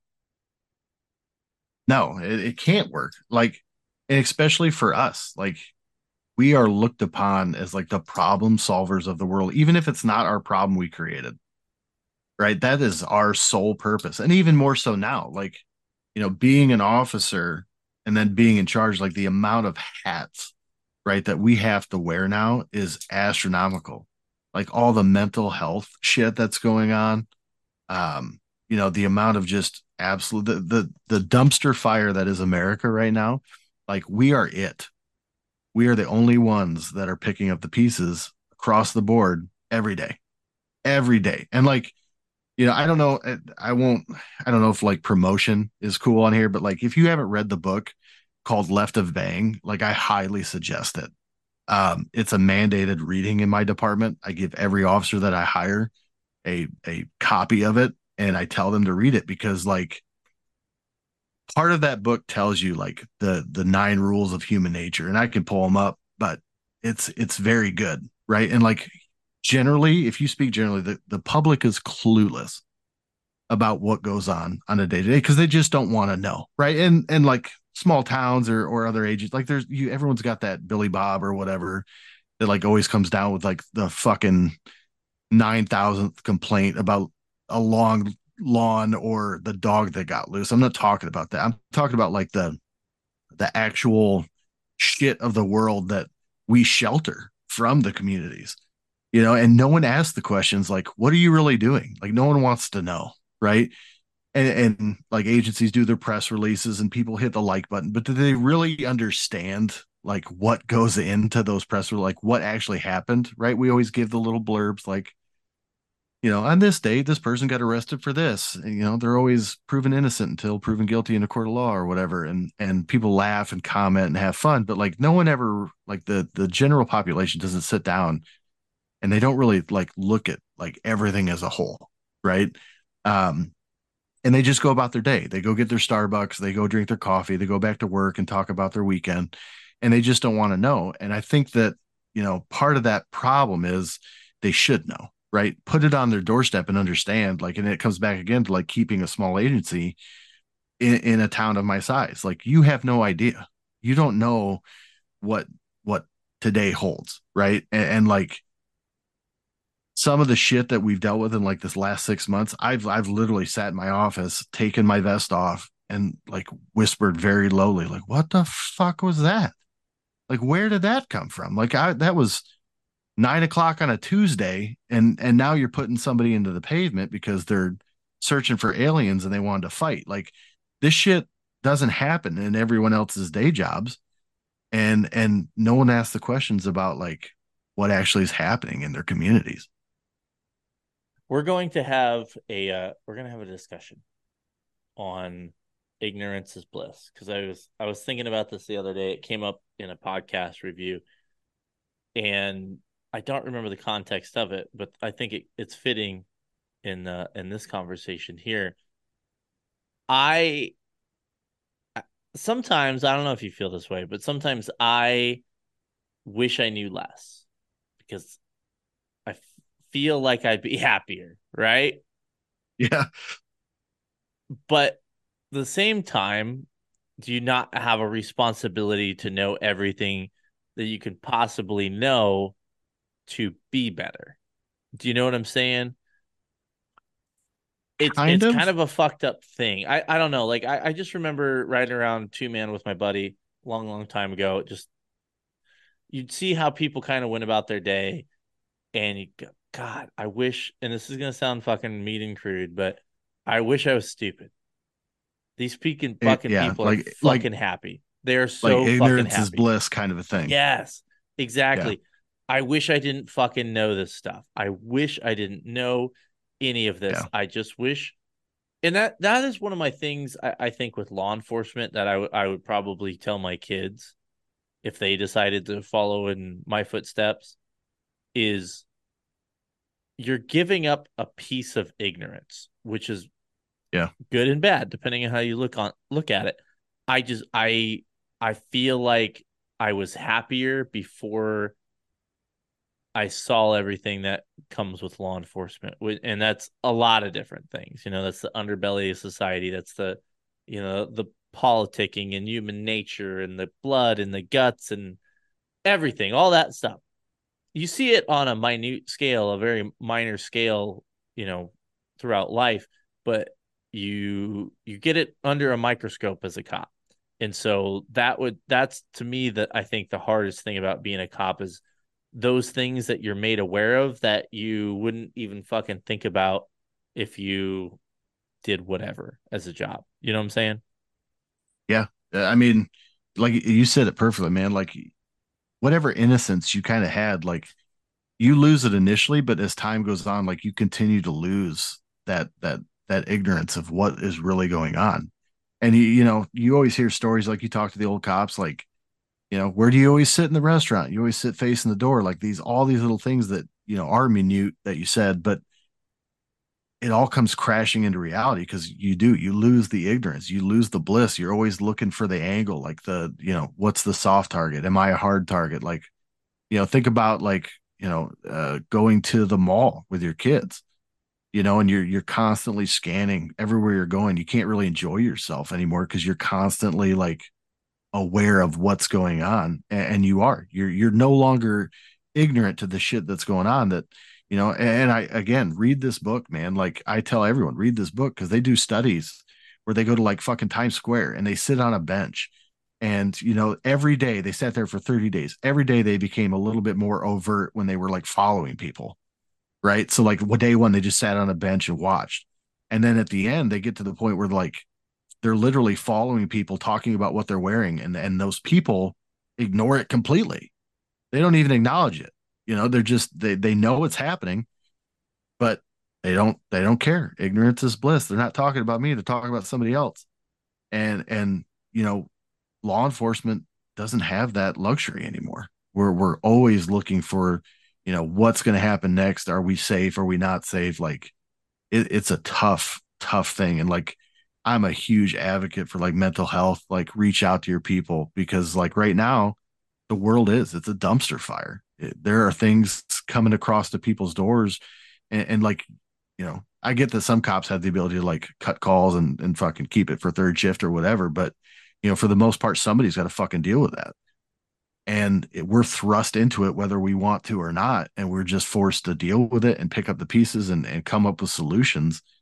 And it's a tough thing. Like, no wonder the recruitment right now is shit, because who would want to do this anymore? Dumbasses like me. So let's I want to get into some of the fun stuff, and I do. You guys didn't disappoint me. I actually have an officer of the podcast, so we're going to do that in a second. But you're following up, if I'm thinking right, a podcast where a kid went to his department and said he was having a hard time and had been kind of thinking about suicide, and the thanks he got was being shit canned. How have you ran into that, or how would you like if a guy came to you and said, "Hey, man, I'm fucked up. I've been kind of having suicidal thoughts." Would his job be in jeopardy with you as the chief? And I'm not asking that as like a Chris Hansen gotcha moment. Maybe there's something that I'm not thinking of that a chief would have to be worried about. How would you handle a situation like that? Well, the first answer is unequivocally no, right? Um, I think that's a horseshit response to be like, somebody finally gets the moxie to like reach out to like, and it doesn't even have to be a chief, right? Like in a larger department, somebody reaches out to like a sergeant or a lieutenant, and then we have to do this big fucking parade of like, what's the problem? Well, and as cops, we tend to do this thing, man. We're like, we like to give advice based on our own life experiences, which is fine, but sometimes we kind of undermine like the problem at hand, right? Sometimes people aren't coming to you for a solution, like especially when it's other cops, right? And so like I haven't had like legit experiences. Only one time I had an officer that was going through a rough time, and they hadn't reached the epitome of like telling me they had suicidal thoughts, but it was to the point where you could kind of tell that it was a thought, right? They didn't say that, but you were like keying on them certain words. And I didn't do the right thing. I gave life experience, and it's not that they did anything, but I could just tell that it didn't fix the problem. And so like after it didn't get better, right, and like giving them some time off and like, hey, get your house in order, I got this. I get that can't happen everywhere. um but I think that it just goes to the point where sometimes we just need to listen and shut the fuck up and just listen to what people are telling us, especially our people. Again, everyone is low staffed. Like, can you really afford to sit there and chastise a guy because he's asking for help, or a gal for asking for help? Like, that's fucked up, right? At its core, we wouldn't do that on the street, right? If we got a suicide call, we wouldn't go there and be like, oh, you just need to toughen it out, and you'll be fine. Just take some, go get some sleep or whatever the case. We sleep it off. Like, we legally can't fucking do that on the street. So why are we doing it in our departments? Like, there's not a lot, but there are some resources out there. But I think if like leaders like me, big and small, just listen to your fucking people. I'm a little more fortunate in that sense because, again, I get to see these people every day. I work with them. Our families are close. So, it's a little different for me because I can tell when things are a little off. Um, but no, officers should not be fired or chastised for reaching out for help because, again, we've already spoken to the sense of like the shit that they see every day, and especially in bigger agencies, right? Like, it drives me fucking up the wall when sometimes you read about these chiefs or you see policies being put in place, and it's like, did you fucking forget where you came from? Like, I know you're getting political pressure, and I know there's things going on back doors that maybe we on the outside don't know, but at the same time, like, can you afford to have that officer like leave? Can you afford to have that shift empty? And if you can, like, give them a couple days off, like give them resources, like help them get their life in order and just listen. And I feel like, if you do that and they actually feel valued a little bit, um, it wouldn't be as nearly as bad because, again, we're constantly dealing with shit of everyone else's problems that we neglect our own. And I think that needs to change. Agreed. Well said, man. All right. We're going to do the officer of the podcast, which we haven't done in a while because you guys are fucking letting me down. So if you know somebody that is doing good work that deserves to be recognized nationally on a very poorly made podcast, you email me, poorlymadepolicememes@gmail.com, or you can you can DM me on Facebook and Instagram. I prefer the email, but beggars can't be choosers. Ghost Patch, my homies, my friends, my lovers. We've got all kinds of shit in the works, and they have generously donated these patches so I can send them out to our winners. So, this one is to Lenny/Lloyd/John, whatever fucking name I'm going by at the moment. I want to nominate my buddy, Ranger Blankety Blank. He's been on the job for about 10 years now and still loves what he does. He's an all around stand up guy. We are not compensated for any of our additional instructor duties, yet he's taken on 3, and he gets out every day and covers about 86 miles of river and the surrounding 10,000 acres of land. He's always willing to lend a hand whenever asked. He regularly picks up overtime to cover and has the natural gift of gab to de-escalate almost any situation, while even having that warrior mindset, which he has to have because he works alone in remote areas. I am not even drunk and I'm slurring my words. I've known him for about 6 years now, and I've never seen him without a smile on his face. Well done, Ranger Blankety Blank. Does he deserve air horns, a T-Rex, or an applause? I think a T-Rex would be good.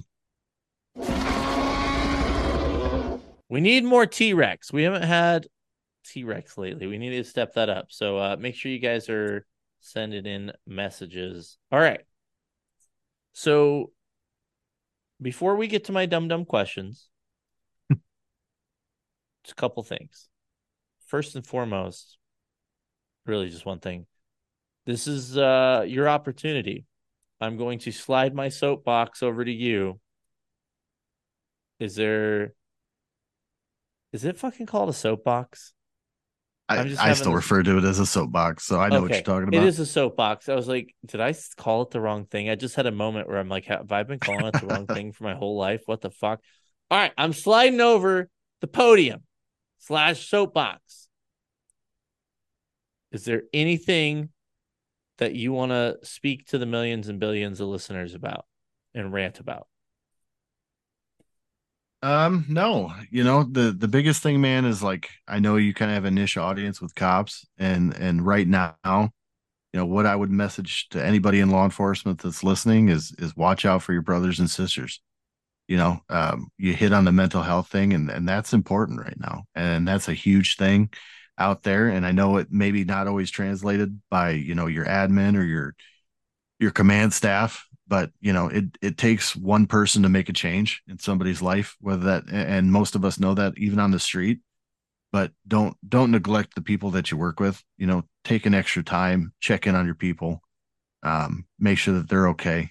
That's the biggest thing. That's what I advocate all the time to anybody that I talk to, is just check in on your people, make sure they're okay. It's super important to me. It's something that I try to do as much as possible. And even if you are a road officer, but somebody went to a shitty fucking call, it doesn't have to be right after, but maybe the next day just shoot them a text like, "Hey man, how's it going? Want to grab a beer or something like that?"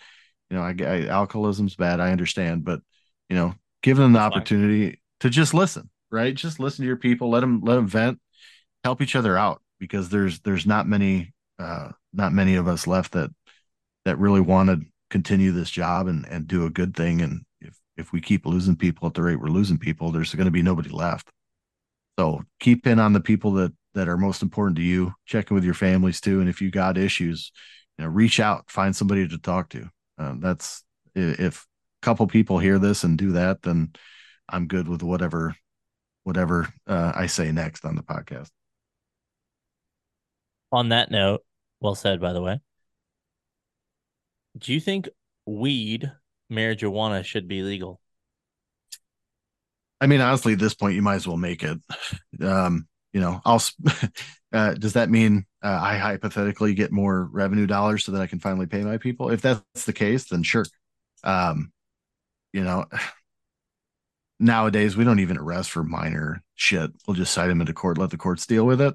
It's not worth the paperwork or the time. And it sounds like cliche. Everyone else is doing it. Um, I don't know. There's going to be enough restrictions on it, much like alcohol. So, what's the holdup, in my opinion? I think that there's more important shit that we can focus on right now. So yeah, I say legalize it if you want. Do you think, let's say in a perfect world, the marijuana is legal in Iowa? Do you think cops should be able to smoke it off duty? Uh, that's a tough thing. I know that there's like other studies that have done like CBT or CBD oils and stuff like that have, helped reduce anxiety and things like that. I mean, I would refer it to a doctor, right? Like kind of right now. I'm not a doctor. Like I'm not going to med school. So if a doctor says it's going to help you, I would put this, I'm sure there'll be restrictions on it, right? Like if it became legal, I'd probably have to be forced to write some sort of policy, much like, alcohol, like 8 hours prior. You can't do it during these times. Like you can't do it when you're on call or whatever the case may be. But I don't know. That's a tough question. I don't know how to cross that bridge, I guess, until it's thrust upon me. I've totally become this guy because you said, well, if a doctor says so, why not? I, God damn it, I am so fucking suspicious of doctors anymore, which is funny because, I preach all the time, like, hey, look, cops are a bunch of fucking thugs, right? We're not allowed to come fuck you. But I'm like, and I'm not saying that like doctors are out to fuck you, but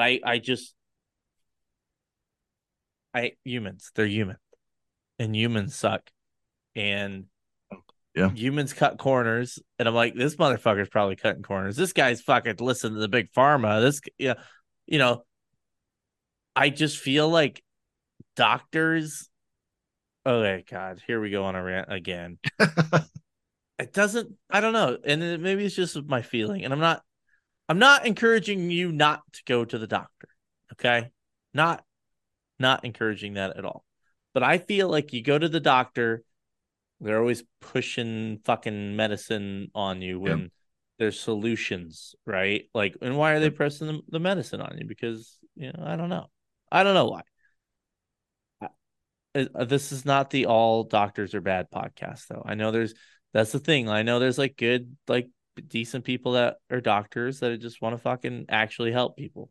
I need to like get out of my head about that shit. But it just seems like the medical profession, they all kind of go along with the same thing. And then like one day they're like, oh, that was fucking stupid. All right, we're done with that now. And all of us were like, well, how the fuck do we believe you about anything? And I'm Well, not just talking isn't about it true COVID. that more people get killed by doctors than they do cops? Isn't that like a Yes. legit statistic? So And we don't talk you're about not. that. We don't talk about that. That's not in the 6 o'clock Okay. news. No, it's not. Go to the fucking doctor. I don't know. I'm really just talking myself out of getting a checkup. I don't remember the last time I went to the doctor. So, okay, back on track. Would you do it again? Would you have fallen or fallen, not fallen? Maybe that's the right way to put it. Would you have followed your family's footsteps into law enforcement if you had a time machine, or would you have done something else? I think I would have done it again. Like I said, early in after getting out and kind of being burnt out on the law enforcement thing, like it's the same reason why I pursued a degree in like public admin with a law enforcement focus is like I'm really not good at anything else. Like, and I'm like good at like minuscule things like bullshit menial tasks. Like I can fix my deck or I can change my oil. Like that's not what I'm talking about. But like career wise, and I truly believe that I was put on this earth to do this job.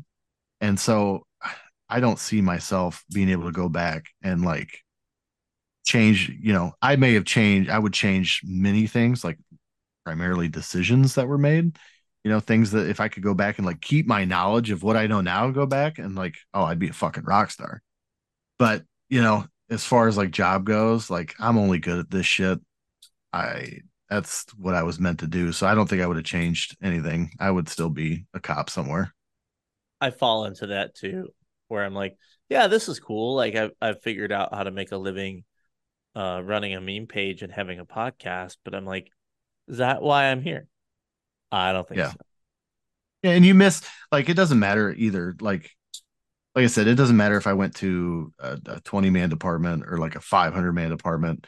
Like if I'm a chief, like I still want to do the job, right? Like I still want to like you see them badass fucking sheriffs in like Florida and shit, like still going through. I can't remember the guy's name, but like he does like social media videos where he's like out there with his dudes, like kicking indoors and like putting the post in the lawn. It says like this drug house is shut down. Like that's cool to me, man. Like having a leader like that that's like on the front lines with you, like making sure shit is still rocking and rolling. That's awesome. What is the dumbest thing you did as a rookie? Uh well, okay. So story time. So we'll go back to when I first got hired, right? I'd been not doing cop stuff for a couple years. I lived in my PD, so I hadn't moved yet. I was staying on a cot in a closet, and Holy I was shit. working 4 days a week. I had like a TV and like an Xbox and shit to like keep my sanity. But like when I was there, man. Like I was it. And so I remember getting this call one night on the city phone. It was like 3 a.m. And of course, we don't call 911 for serious shit. We call the city phone. And like, so I'm dead ass asleep. And this lady calls, says there's this naked guy outside of her house banging on her door.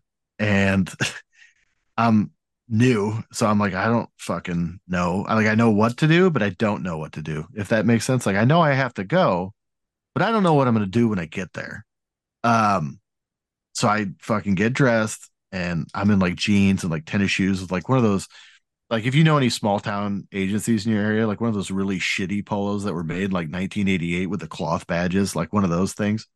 Oh yeah. And so like I don't look like a cop at all. So I get in my car and I fucking haul ass on the other side of town.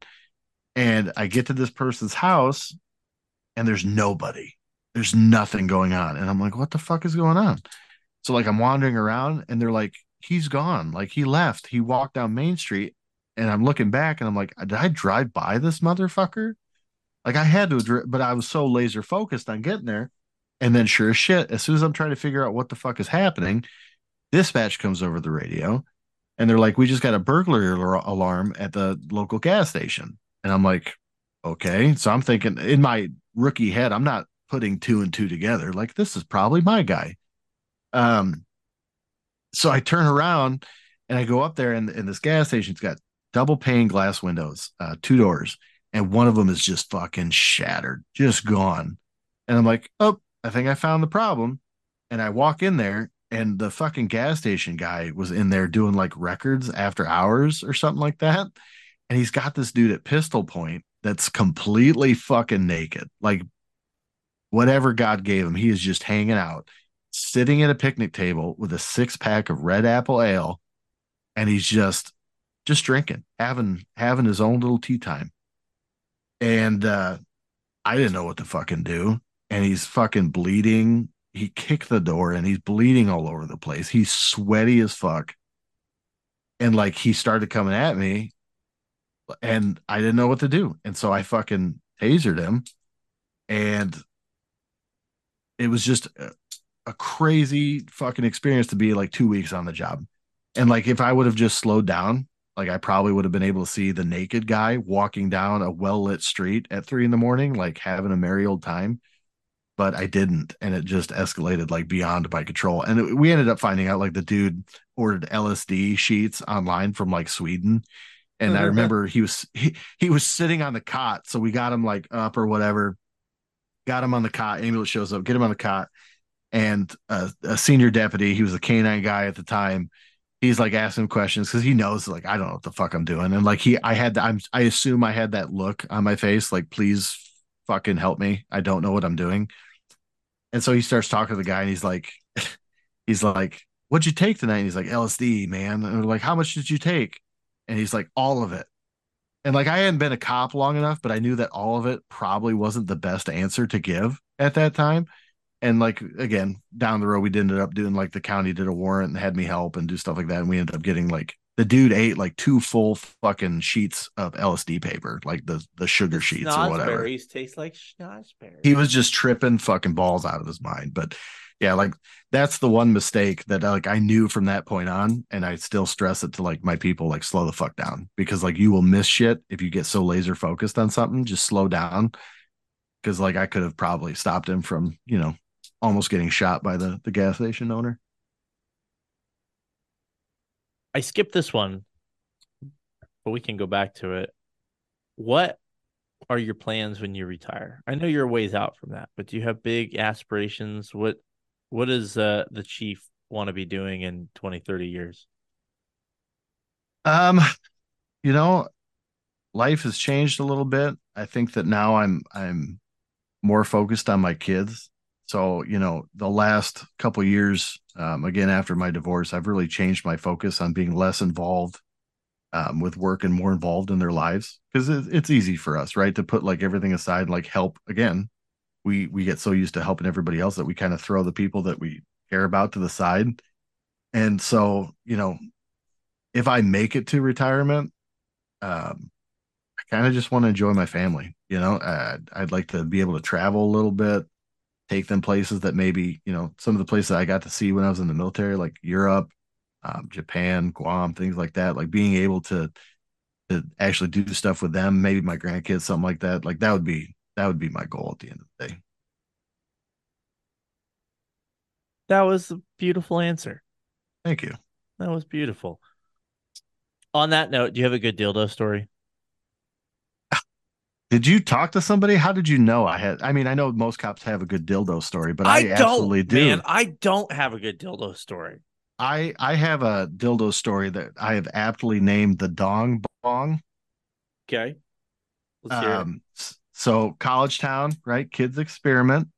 Um, and so I get a call from one of the RAs, like room smells like weed. Okay, get over there, talk to the kid. Kid's super nervous, and so talked to him for a bit. Um, we're like, typical conversation. Like, come on, man. Like, if you just got a little joint, like we can work with you. It's not that big of a deal. And he's like, I have more than a joint. And I'm like, okay, well, how much we talking? You know what I mean? Let's work through this problem together. And he's like, I got quite a bit. I'm like, okay. Well, I'm like, you mind if I search your shit? Like, I got a consent form, whatever. So he gives me consent. We start searching the dorm room. And so I get like, it was in the early stages when like wax started to become a thing. Um, because like when I started, it was just like leaf weed. That's all that was around. It wasn't like fucking, waxes and THC vapes and shit like what they have now. But it was like in the very early stages of that honey or whatever they called it. And so we uncovered this big ass fucking container of just pure THC honey. And the next bag, I start digging in this thing a little bit, and I just see this fucking monster of a dildo. I mean, just this big, veiny, purple headed son of a bitch. And I pull it out because why wouldn't I? And so I pull it out. I had gloves on. I pull it out, and this guy is a modern architectural phenomenon. I swear to God, he drilled out the pee hole all the way down to the balls and put like this metal tube and like didn't break the fucking dildo at all. But so like the bowl was actually in the nutsack. So you would pack the fucking wax or the weed in the ball sack, and you had to cradle it as such to get it to work, to open up the fucking tube. And so you had to cradle the balls and then put the head in your mouth to fucking smoke it. So I took it and I refused. I refuse to this day, and you can ask my evidence tech. I refuse to let them destroy that because, again, it is a trophy of astronomical proportions that sits in my evidence locker. That's amazing. I mean, it was a 12 incher for sure. You would know. I would know. It was huge. I was like, no, that's not mine. I'll tell you that it's not a cast. I assure you. Do you have a favorite dead guy call? Uh, Favorite. Ooh, that's a fucking interesting word for favorite. It's I funny. Like some people are like immediately like, "Oh yeah, let me tell you about this shit." And then I had one guy, and I felt like such a dick. He's like, "Well, dude, they're dead people, man. They all have a story." And I was like, "Oh, I'm an asshole." But anyway, what's your favorite dead guy? I don't know if I think the only time I was like, what the fuck, is there was a guy that we had to break out a window of a storage unit and get a forklift to get his body out. He was like 600 pounds and he was just melted into the fucking Oof, couch. And I was like, oof. that's not gonna work. Like you're gonna pop the bag. Like I don't want to be around. I ended up calling the fire department. I was like, you fuckers can deal with it. I'm not about to. I'll take pictures. That's we're a like older community, so we have a lot of old people, but that was like the Mhm. only one that stuck in my head is like watching the forklift bring this guy out of a window of the second story. Jesus. You know, just remember, if you die, someone's gonna have to carry you out of there. Think of them, okay? Like I want to binge too, but I'm doing this for the body snatchers. I'm not doing this for my family or for my health or to get back on the job. I'm really just doing it for the body snatchers. So I'm a Or little like, I easier to don't know, carry. leave cookies or something. I don't know. Yeah. Doesn't always have to be so dreary. I feel like one of my favorite memes I made was about like when you're waiting on the body snatchers and you steal one of grandma's butterscotches. um I I feel like I've thought that meme. I don't know if I've made that meme. I'm sure it's in the thousands of memes I've made somewhere. now if I go to a fucking dead body call and I see a jar of candy, it's going to be an urge to want to grab one. Yeah. Yeah. Maybe I'll make that the podcast art. I'm not sure. It's probably going to be something small towny, but we'll see. What is something you wish they would have told you in the academy, but you learned the hard way out on the street? Everything. Uh, I mean, you know, you're so the academy is such like a big hurdle to you when you're a rookie. You're like, I got to get this done. Like, oh, I'm soaking up all this information, and then you get out and you're like, this isn't what you told me at all. Like, this isn't real. What and I could do a whole nother podcast.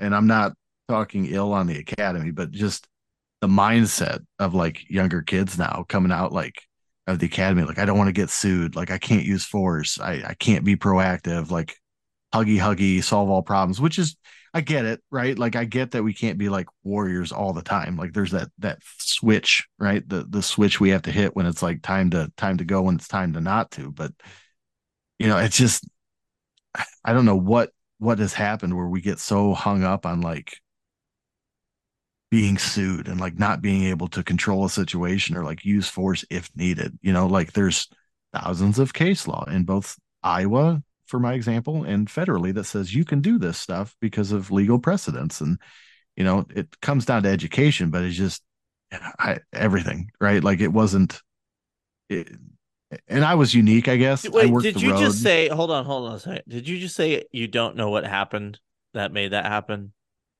I can tell you Yeah. Like, exactly what it was. George Floyd. yeah, That's I where that suppose, that was that. That was that. and it's Even like, though that was bad policing, right? That was horrible policing, but but it was just a knee somehow, jerk reaction of like how we have to change everything at its core. And it's like, yes. I get it. Like, yes, we should be involved in our communities 100%, right? Like, most agencies are like, you don't have to pander to everyone that has a negative opinion of you. Like, our job, anything that you do, you're probably going to be 50-50 on if somebody likes your decision or fucking hates your decision, right? Like, every decision you are forced to make, there's probably going to be another party that probably doesn't like that fucking decision. And you kind of have to be okay with that. And yeah, it probably was George Floyd, where it's like, some of these younger cats, man, it's like, just do your job. Like, what you got to do. And like like one of my big things, and I'm not like an old timey cop, right? But like I watch body cam now of the officers and stuff like that, and it drives me up the fucking wall when I see like people digging in their fucking pockets and like fiddling with shit. And it's like, I know we're a small town and like you can't, but like maybe, ask, tell, make is a big thing for me. Like, don't be letting people dig around in your shit because you don't know what's fucking in there. Like, we just had a case the other day where I was watching it and I was in the office and I was like, oh, I'm gonna watch, right, and see what the deal is, just kind of educate myself so I know what's going on. And I watched it, and I was watching like the deputies like letting this guy like fiddle in his fucking pockets the whole time, and he ended up having dope. Of course he did, but I was like God, like anxiety ridden the whole time, like 10 minutes of him just fidgeting in his fucking pocket. I'm like, he's gonna fucking pull out a fucking gun. He's gonna fucking pull out a knife or do some stupid shit. Like he's evaluating his options. Like, is somebody gonna catch it? And it fucking drives me crazy. But yeah, I'm detracting from your original question. Like everything the academy taught me. I mean, not everything. That's a broad statement, but a lot of that stuff, it just wasn't applicable to the street. It just wasn't. What is the proudest moment of your career? Ooh. Um, Proudest moment. That's a tough one, man. Put me on the spot. Honestly, right now, I think within the last sometime within like 8 months ago, you know, um, I think it takes like 5 years for you to figure out who you are as a law enforcement leader. You can say that you want to be chief and you can say that you want to be sergeant and you can say you want to be in charge, but until you start actually fucking doing it, like you don't have a clue, right? Um, So like I had an epiphany moment about 8 years ago, and it was just in my office again, just like watching some body cam doing some of the more normal stuff, and like just seeing like some of the shit calls that we deal with and seeing how the officers handled it and being like, I fucking made that. Like I trained that. Like I got them to that point. And it was like, I know what I'm doing now. I'm comfortable in my own boots, right? Like I know what I can and can't do. I know not just the law enforcement stuff, but even like the political side of things and like the admin stuff. Like I'm at that point where I'm in a good spot and I know what I'm doing.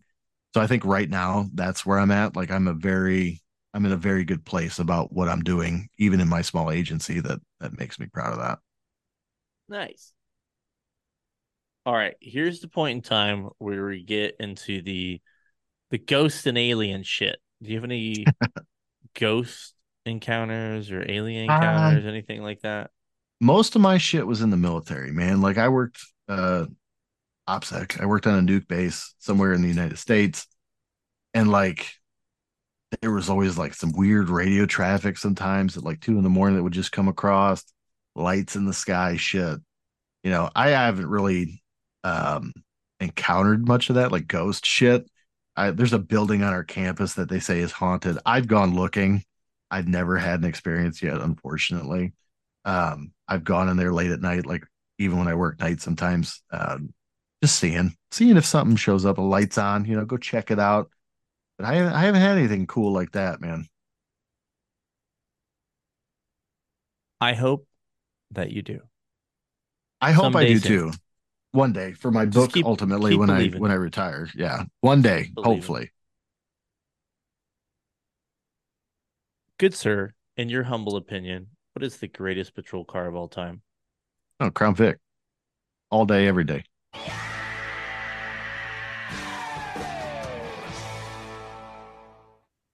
all day. No questions asked. I had Vics when I was in the military. We had a couple old ones. I fucking loved them.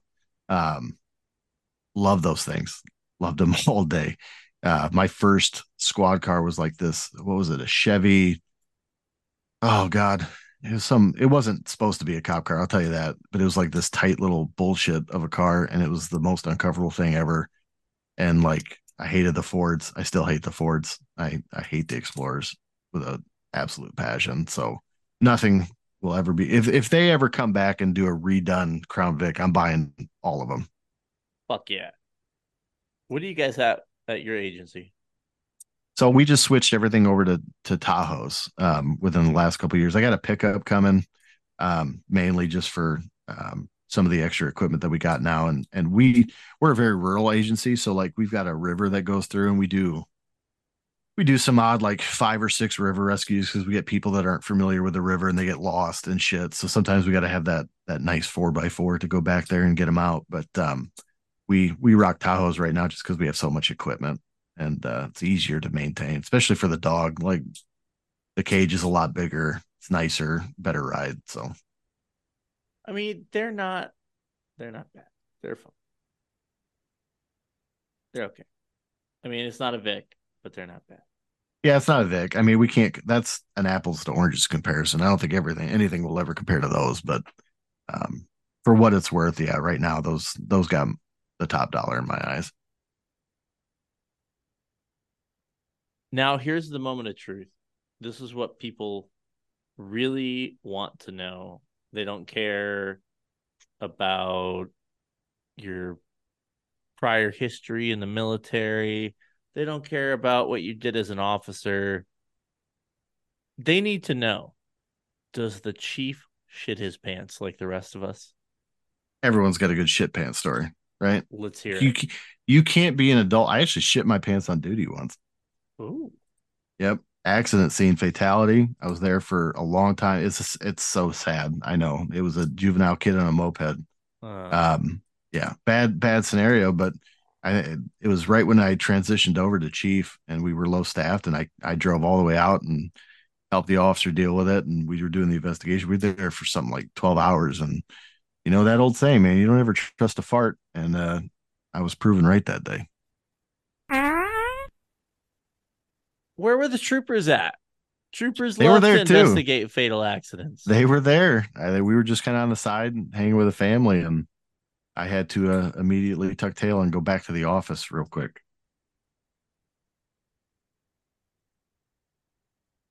Well, buddy, we've made it. We've made it to the conclusion of this podcast. Do you have any words of wisdom for the millions and billions and trillions and quadrillions of listeners out there? No, I enjoy it a lot. If you ever want me back, let me know. Like I said, I feel like I have something to contribute to some sort of law enforcement in any capacity. So I appreciate you letting me come on. It's been great. I love the podcast. I hope that it continues to grow. And if you ever need anything from me, you just know where to find me. Absolutely. Well, thanks, man. I appreciate you taking a couple days out of your evening. Dude, I am fucking tired, man. I just said a couple days out of your evening. Yeah, fuck me. I need to go to sleep. I knew what you meant. I knew what you meant. You know what I meant. It's been a long day, kids. Well, you guys know what to do. Take care of the fine sponsors of this podcast so I can continually fuck up very easy sayings all the time, constantly. I was told the other day I used the term hyperbole instead of hyperbole. I am not very educated. Go fuck yourselves. But if you like what I'm doing, like this fine fella does, and I know a lot of you guys do, make sure you guys are taking care of the fine sponsors, because without them, this wouldn't be possible. And obviously, go check out the merch, Ghost Patch, my Teespring store, all that good stuff. Holidays are coming up. Give the gift of poorly made. That's what everybody wants, okay? Your wife doesn't want a new sweater. She doesn't want socks. Your husband doesn't want socks or tie. He wants poorly made police memes merch, okay? With that said, remember, what did we learn today? With that said, remember that if you're going to smoke weed, you might as well do it right and do it out of a dildo. And I love most of you. Bye-bye.